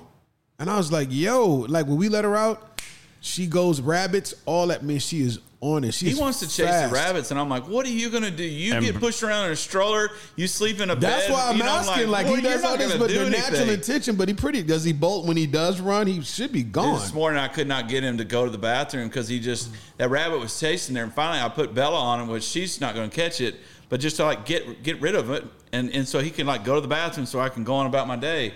And I'm looking at him like, you sleep in a freaking like what's like one of them expensive dog beds, you know? Yeah. It's like Amanda's Tempur-Pedic dog bed. It really is. I think it really is. And she every time she goes to Ross, they have like a little dog section. It's always a new toy, a new leash, a new collar, a new something. And I'm like, his dog is Gucci'd out. I guarantee. Oh my gosh. And Brian, you're absolutely right. Keith, he would try, but it wouldn't look right, him riding a crotch rocket in those skinny jeans. He would try, I don't think I would look like a clown in a circus on a sport bike, they're not my size. Oh, no, we put you on a big boy. I want to know because I know a lot of people are on here watching you. You got all those friends and family on here. It's my 29 followers on Instagram. Yeah, your 29 followers are on here. I want to know about this YouTube channel you want to start. Okay, so let's talk about it. I know you wanted to ask me some questions. Here's your chance. But first, you got to talk about this YouTube channel you want to do because I'm a big believer in, and Biz will back this up. Man, this started out as like a hobby / passion because I tried to write a blog. I couldn't do it. Yeah. I did a couple podcasts. More than like 10 words. Yeah, man. Like I almost have that Wiley education. Like I can't do it. Easy. You're gonna get Amanda fired up. So no, I was too critical of my writing. But when I did a couple podcasts, I was like, "Yo, I like this. I like this format. Let's just sit and talk and see what people can learn from it, and hopefully some people enjoy it and can take something from it." Yeah. And that's why I did it. But the biggest thing was, and Biz will even tell you, like, I started forming a plan, and I talked to people that did it, and I thought I kind of knew how social media worked. Yeah. Bro, no. I still don't have a fucking clue. Yeah. There's a reason these millennials have, like, college degrees in this shit. Like, it's so hard to keep up with it and all the... You need to post reels and shorts and this and that. And like, I'm still not doing TikTok. Like, I don't give a shit what anybody says. I'm not doing the TikTok thing. You will never see Common Sense the podcast on TikTok. Like, I'm not doing it. I refuse. I know it draws a lot, but like, I'm not doing it. Like, they're privacy policies and everything else, like I'm absolutely against. You want to know how I feel about it? Go watch the Joe Rogan podcast. He reads the fucking contract for like an hour and a half. I'm out. Like I'm not doing that. Everything else, like y'all can catch me on it. Sometimes it's hard to support some of these social media platforms and stuff like that. And YouTube, I'm just going to tell you before you tell me your story. YouTube is the hardest. YouTube, if you're doing short content, they really like you. You do long content like I do, 2 hours. Yeah, I was wondering how that all works. Like they don't like that. They like that 15 minute. They want short, man. Like people want to see 5-minute clips. Biz works on those. Biz is dropping all our reels and short stuff on YouTube, and he's doing all that smaller stuff because that's what they want to see. I gotta, pay to have 5-minute, 2-minute reels pulled from, take the funniest parts of you and I busting each other's balls. Right. Put on here because if they just tune in the middle, that doesn't matter. Yeah. They want to see the 2-minute clip, hit, instant, boom, gratification. that's what this world is today. It's instant gratification. Well, yeah, like this lane you're in, I don't understand it because it's like a 2-hour, episode. Yeah. But it's like, okay, well, yeah, there's like Joe Rogan, right? You mentioned. Yeah. Yeah, but he's got Ric Flair on. It's like, I'm not Ric Flair, No, but you know what? That's funny. And I talk about this sometimes. The only like trolling or shit talking I've got like from like random ass messages and stuff is people telling me like that I think I'm Joe Rogan. Really? Like that's a compliment. Yeah. Like really, like and I've put this out there before. If I put up my top 5 list of like guests I would want to have on and sit and do this with, he'd be on there. Without any sponsorships, anything like that, like Joe Rogan is number 1. Yeah. Like I will smoke a blunt with Joe Rogan on here and like just have a podcast. Like that's number 1. Yeah. Then you can add Aubrey Marcus, Tim Ferriss, Jocko Willnick, other podcasters that I really look up to and think are good. Bert Kreischer, like 2 Bears, 1 Cave. Like, yeah, I'm in on all that. Like, that is dope. Yeah. So when you shit talk me and you tell me like I'm trying to be like, yeah, absolutely. Do you know how many followers those dudes have? Yeah, it's crazy. They have millions of followers. Way more than my 29. So, yeah, and way more than my 113 on YouTube. Yeah. Whatever. Like, that shit is funny. Yeah. Like, that's how you're going to shit talk me? Yeah, right. Like, anybody that's watched my podcast knows, like, I will cut up Play the Dirty Dozens with you all day long. Yeah. If I don't shit talk you a little bit, I probably don't like you. Right. Like, that's kind of my personality. Like, I like to josh. I like to banter. I like to... Yeah. Let's have fun. Like, life is short. Yeah. Like, we've talked about that a lot tonight. Right. Life is fucking short. Right. Have fun. Bust each other's balls. Have a good time. Like... That's what it's all about, man. Like having good conversation and just doing those things. Oh yeah. No. So tell us about this YouTube channel because I think you on YouTube would be golden. I just get on these little kicks where I see like some people instant post. Yeah. Kenny Powers. Kenny Powers coming to you live. Yeah, Kenny Powers and Keystone, all the good names, from all these fun different things that you're talking about. But yeah, I get on these kicks where I'll find some people on YouTube and, just subscribe and do all the things, to help them. And it's like content that I can get into, people that I feel like I could hang out with. Yeah. Or maybe not people I could hang out with, but I just like admire what they're doing. Like, man, like they're doing this. Like, this is their thing. Like, they're doing this on the daily. But the drawback is I don't know how to do everything that man's doing over there and what all's going on over there. That's in my marriage. So I'm telling you right now, bro. Like, so you decide to do any of this? Hire somebody like Biz. Yeah. Like, do that. Like, I keep telling my brother, get you a sidekick like Biz because that's my brother. If I'd have bought all this shit, my wife would be like, "What the fuck are you doing? You lost your mind. You lost your mind. Like, you don't even know how to work half this shit. You ain't putting all that out there. That's like, me. What are you doing?" And I'm like, nope. Well, I'm gonna just, I got my man on the 1s and 2s over there. Well, with my brother and I, we did a project boat. We took it from literally it was going to the graveyard, and we refurbished it. And this means I need to click back over to YouTube because I'm sure Sean has something to say. I'm sure he does. But we had, we still were doing updates just for our own fun and send out to the family. We're like doing this whole thing and then when the kids come over, my niece, she was like, "I want to be a YouTuber," and so we would find these opportunities like, "Hey, let's do this. We're going to shoot a YouTube video." And we just run some video and just have fun with it and just take stupid stuff, and just go with it. You remember James? He and James is a cool dude. I like James. So we would I'm shocked you're not on here. I was expecting some good little he's not the social media guy either, but he and I started doing these short clips back and forth just when we do random things. It started off on a hunting trip where we went on this horrible dove hunt with no birds. And the next, you been on one of those? Oh man! Next thing you know, we're shooting spiders. So then we spun this up. Dragonflies? No, we're the East Texas Guided Spider Service Company. So we would do these shoots, and man, we have like some gold quality video of us shooting spiders and just talking them up. Like we're selling these like, hunts for trophy deer, but it's all spiders, and we name them, just oddball names. You're going to love this. So I took Sarah, and anybody that's met my wife knows like, this is like not, huh? You took her hunting? Yes. This is where this is going? Yes. I don't see that. I took my wife. Was it like to a resort? One of my buddy's high fence ranches. Oh yeah.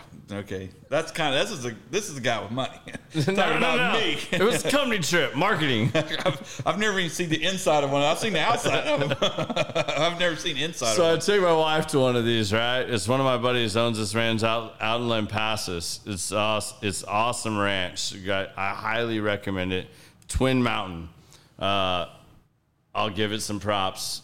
Although he should be sponsoring this, I think. Like maybe if I'm talking about Twin Mountain. I think he should sponsor us there. Yeah, us hunting, maybe. Anyways, so we go out hunting, right? And I got my good buddy Jackie, right? So Jackie's kind of like, he knows the owner real well. He comes down. I request him to kind of like be my guide.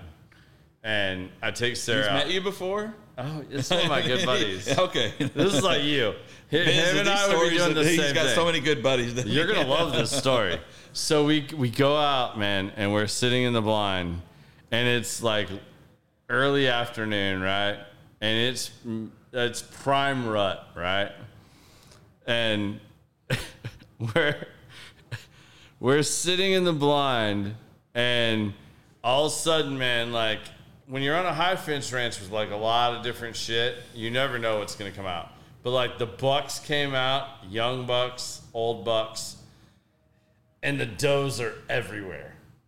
And these bucks are like getting after these does. Like it is prime rut. It's like it's happening. So it's happening. Mm-hmm. It's happening.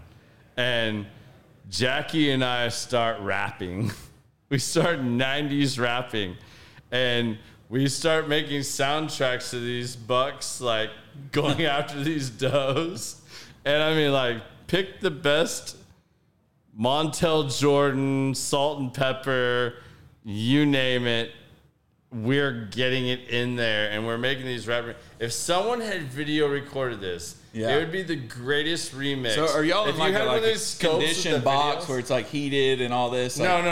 Okay. We're in a shitty deer blind. Where's Sarah coming to this story? She's sitting right between us. Is she laying down the beat? Jackie's over there, and she's laughing. She's like, "Is this really what you guys do when you're out hunting?" I'm like, "Yes, this is exactly what we do." Complete idiots. And like, here comes this fucking like badass like young buck on this doe, and like there's 3 of them, and he's like trying to pick which one, and I'm over there like, my mind's telling me no, but my body. I was so hoping he would go there. Yeah. Like we are R. Kelly and mixing it up. Like, I mean, like, dude, it was absolute greatness. And Sarah's like, if this is what it's like, I'm in. Like, no, she's probably like, you can go hunting a lot more. Now I know what you idiots do. I have no concerns. What you idiots are doing. You're sitting here drinking out of a flask. You're watching. My only deer. concern is that you taking ammo with you. Yeah, you're walking around, sitting in the deer blind, and these deer are doing crazy things, and you guys are in here battle rapping.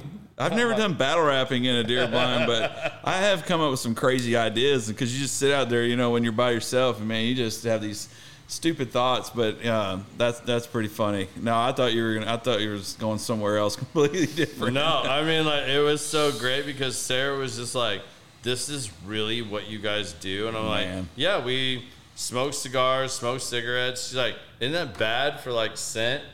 I'm like, we're up in a fucking tree blind, like way up here. They're 300 yards out there. Yeah. If that, like, I've had worse things wreck my hunt. Like, but like, even when we duck hunted, so back to his dog that bird hunts, this is the funniest thing ever. And like, this didn't directly apply to you, but it kind of did when we did that river, Oklahoma. Oh, I forgot about that. And we went up there on the airboats. Yeah, I've talked about that story before. So when you're sitting with like 6-8 guys and they're all like, "Yeah, I shot that. Yeah, I shot that. Yeah, that's my bird. That's my bird." And you're kind of like, "Dude, they were all over here. You're way over there." Like, you really didn't matter. I pulled the trigger. Yeah, I pulled the trigger. So this happened on like 2 trips back to back to me. And one of my estimators at the time, John Mairo, I hope he watches this or listens at some point. It was so funny because we had gone to Lubbock and done our crane hunt. Yeah, I missed that trip. And we did that. You need to get on it with us this year. You got to do that again. We were just talking about that. But anyways, so we're doing this bird hunt. And the last time I was like, I don't eat a lot of duck. I'll take it to my subs and they'll make me badass like tacos and stuff. But I give most of it away. Yeah. So like the first time I was like, all right, fine. Yeah, just take it. I don't want to take anything home. I don't want to clean anything. I don't want to deal with it. Second time, same thing again. They're divvying up birds. Like, how many did you shoot? How many did you shoot? And I'm like, y'all are full of shit. I was like, all right. So the next time I was like, all right, I got you. So I took my goose load with me, bro. Like, I put goose load in. We're duck hunting. So these birds come out, and we had this shitty caller. He cut them in half. Like the birds are coming in, and they're just about to lock up, and right when they lock up, he won't get off the call. So he's calls on it. They start flaring. Well, I'm like, all right, fuck it, bam, bam, bam, bam, bam. Man, I hit one so hard he turned upside down. 1 week mint flopping. It rained feathers on us for like 10 minutes while this bird slowly propelled upside down out in front of us.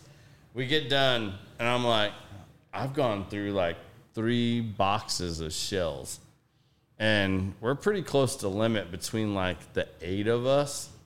And I'm like, I guarantee I shot the majority of these birds, and we get back to the truck, everybody's sorting out the birds and everything. Is like, how many did you shoot? And I'm like, oh, I don't know, man. Like, whatever you all feel is fair, like, just give me those.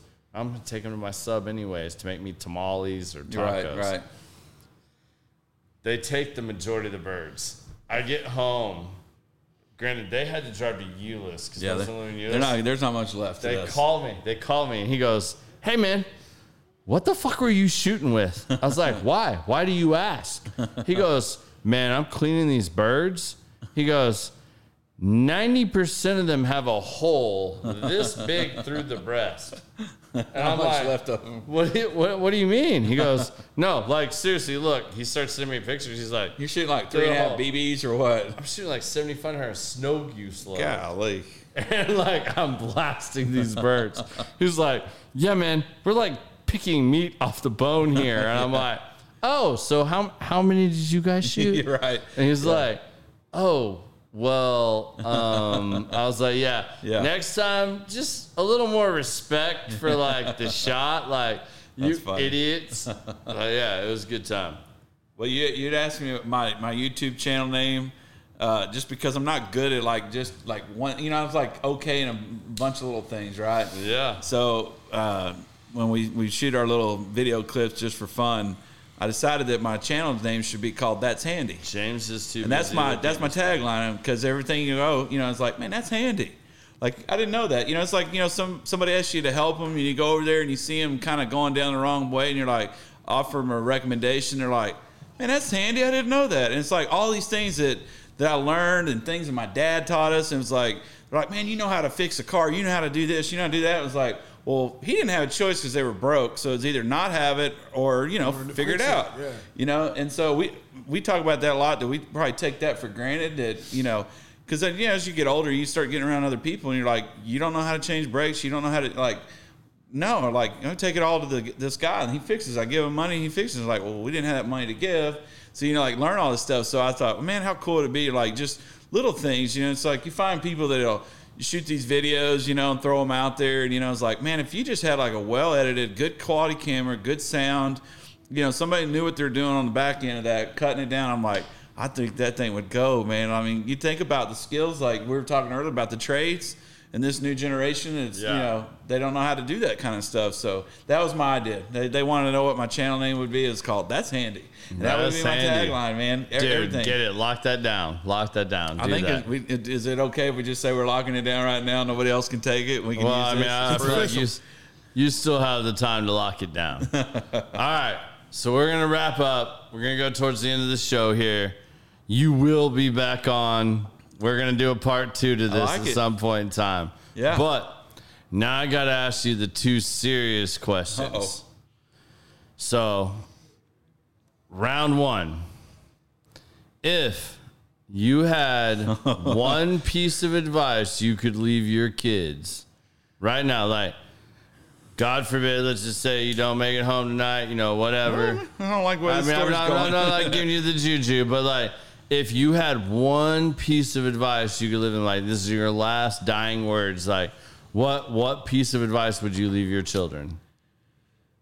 I think at this stage of my life where I'm still trying to figure it out myself, I think just be kind, I really feel like, that's where I'm at, where like still struggle with anger and still struggle with certain things. And I think that would probably be it. Just be kind, because that's what, I try to find that myself. And I know that's pretty simple. No, it sounds easy, excellent. but I think that would be it. It's just like, be kind, Yeah. It's like, you find yourself and, just driving down the road and you see so many angry people. And it's like, I find myself being angry at times for like road rage and traffic. It's like, and just freaking relax, be kind. Yeah. And I think, that would probably be it, is like, yeah, that would be it. You it. never know what the other person's dealing with. That's so true, man. When you stop and you think about it, and I find myself in that situation a lot of times within the business, it's like, hey, did you ask all the right questions? Because just like you said, you don't know what the other person's got on their plate.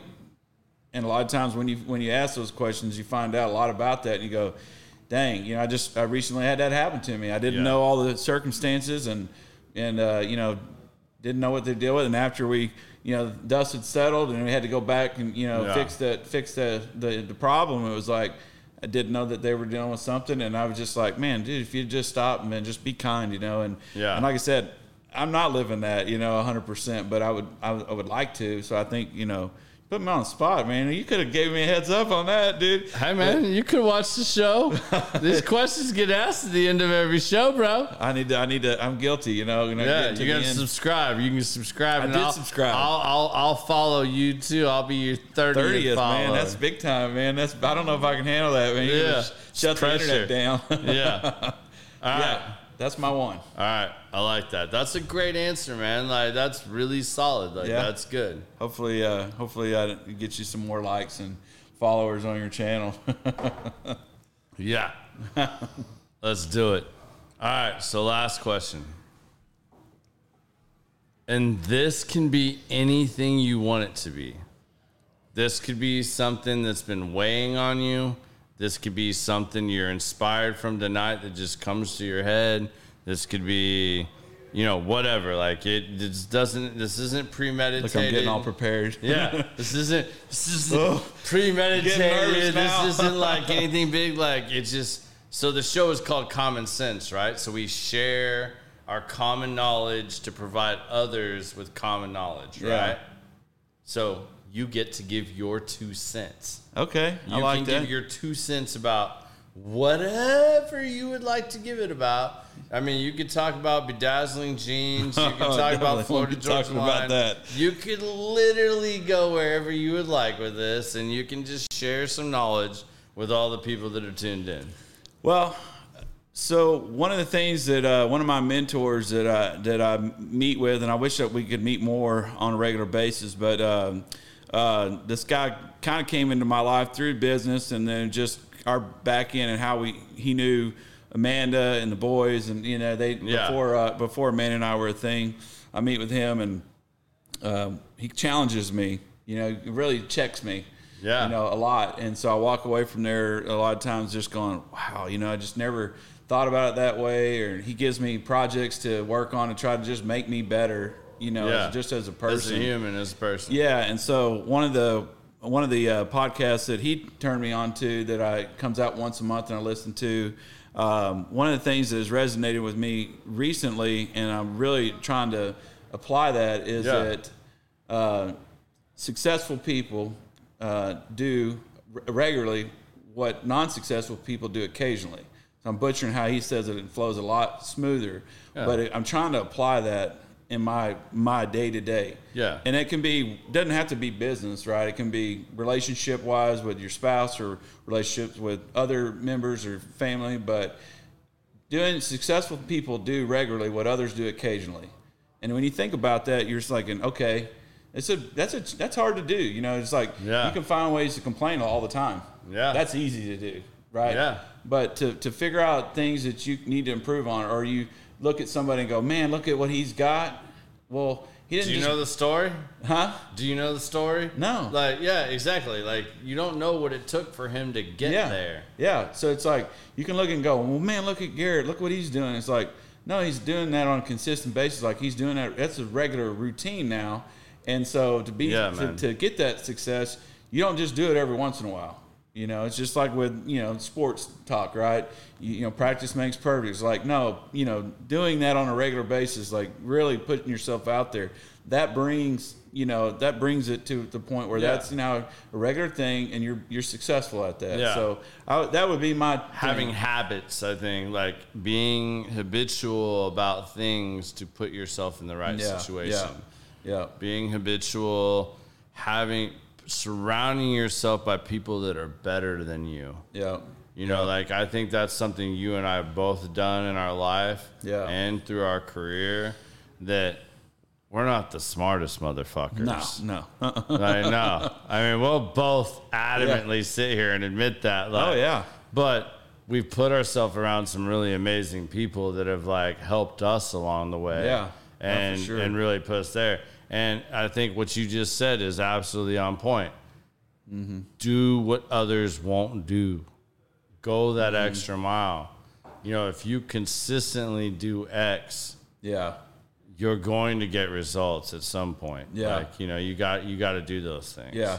Well, you said 2 cents, so that's one. The other statement that always stuck with me that he told me was, people, they'll say, knowledge is power. And he would always stop and say, no, applied knowledge is power. You can have the knowledge, but that doesn't do you any good if you don't apply it. Yeah. So those two things are what I'll leave it with. Absolutely, man. Like that's not gold. And you know what? To him. I'm going to give you credit. You're the first person to actually give 2 cents. Yeah. Not 1 cent. Yeah. Because most people give 1 cent. Yeah, no, I gave just gave 2 cents. I gave my 2 for sure. So, man, I had a great time, man. I can't believe that it just flew by. How many people say that when they come on here? Because I was like, 2 hours, man. We're 30 minutes into it. We're gonna go. Hey, bro. I mean, like we started like 15 minutes late, but like you legit went the full 2 hours. Like legit went the 2 full hours. Like, I feel like we could pick on each other for another 2. Oh, we could do that for sure, man. But you know what? We got to leave them something for episode 2. I'm telling you, man. We're going to run it back. We'll run it back. I like it. But hey, man, thank you so much for coming on here. Thank you for sharing the stories, man. Like, I know a lot of what you shared isn't easy to share. Yeah. And again, I really admire how you've handled your life and all the things that come up in your life. I appreciate that. Like, because most that would bitch about their lives haven't been through half of what you've been through. Yeah. Well, like I said, you know what? Like, that speaks volumes to you and your character, man. And like, you're one of my really good friends. And like, we don't hang out near enough, but like, man, like, I really appreciate you coming on here. I mean, I busted your balls. Like, I was like, are you really going to show up? Yeah. Are you going to come do this? I'm like, you had no idea. But Garrett, I was born for this, man. I was what are you talking born about? for this. What are you talking about? Let's do this. Man. So, I appreciate all of you that tuned in tonight. I hope you guys enjoyed the show. We're going to be back with another great one next week. I hope you guys enjoyed it. Please subscribe, follow, share if you guys are enjoying this. If you'd like to sponsor the show, please hit me up in the inbox, message me. We are taking that. There is going to be, as you guys have known, I've talked about this for a little while, but it's about to happen. The music part is coming into this. It's probably going to be once a month. I have a meeting in less than a week and a half that is going to be adding a platform where we're going to be subscription based too. Subscription based will give you access to some things that the people that just buy tickets to see the show, great, please, we welcome you, enjoy the show. But as these bands grow, we're bringing some big names on here. And when that starts happening, you're going to want to be a subscriber because it's going to get you exclusive access to VIP chats where you can submit questions when we sit down with these bands and we're doing what Keith and I are doing right here, talking. They're going to be sitting here. We're going to be cutting it up. So any of you that are of our generations, any of you that are of that, like you remember MTV Unplugged, we are bringing that back. Like, I saw that one you did. That's awesome. Yeah, man. Like we're gonna be bringing that back. There's gonna be bands on here that you didn't think you could hear raw like that in the studio live, cutting it up like that. And we're gonna have conversations like this. We're gonna sit down and have drinks. We're gonna have a cigar. We're for those guys that want to do that, like that's gonna be part of what you subscribe to and get to be a part of. It's gonna blow up. I have no doubt about that. So get in while you can. And for those of you that follow us regularly, I really appreciate you guys following us. And until next week, biz is out. Safe trip to Aruba, my friend. I know you're about to be traveling. Yeah, and same to you, sir. Yeah. Big 60th birthday party for a good That's what friend. Money looks like right here. Yeah. International travelers. We'll see you guys back on the 30th. And peace.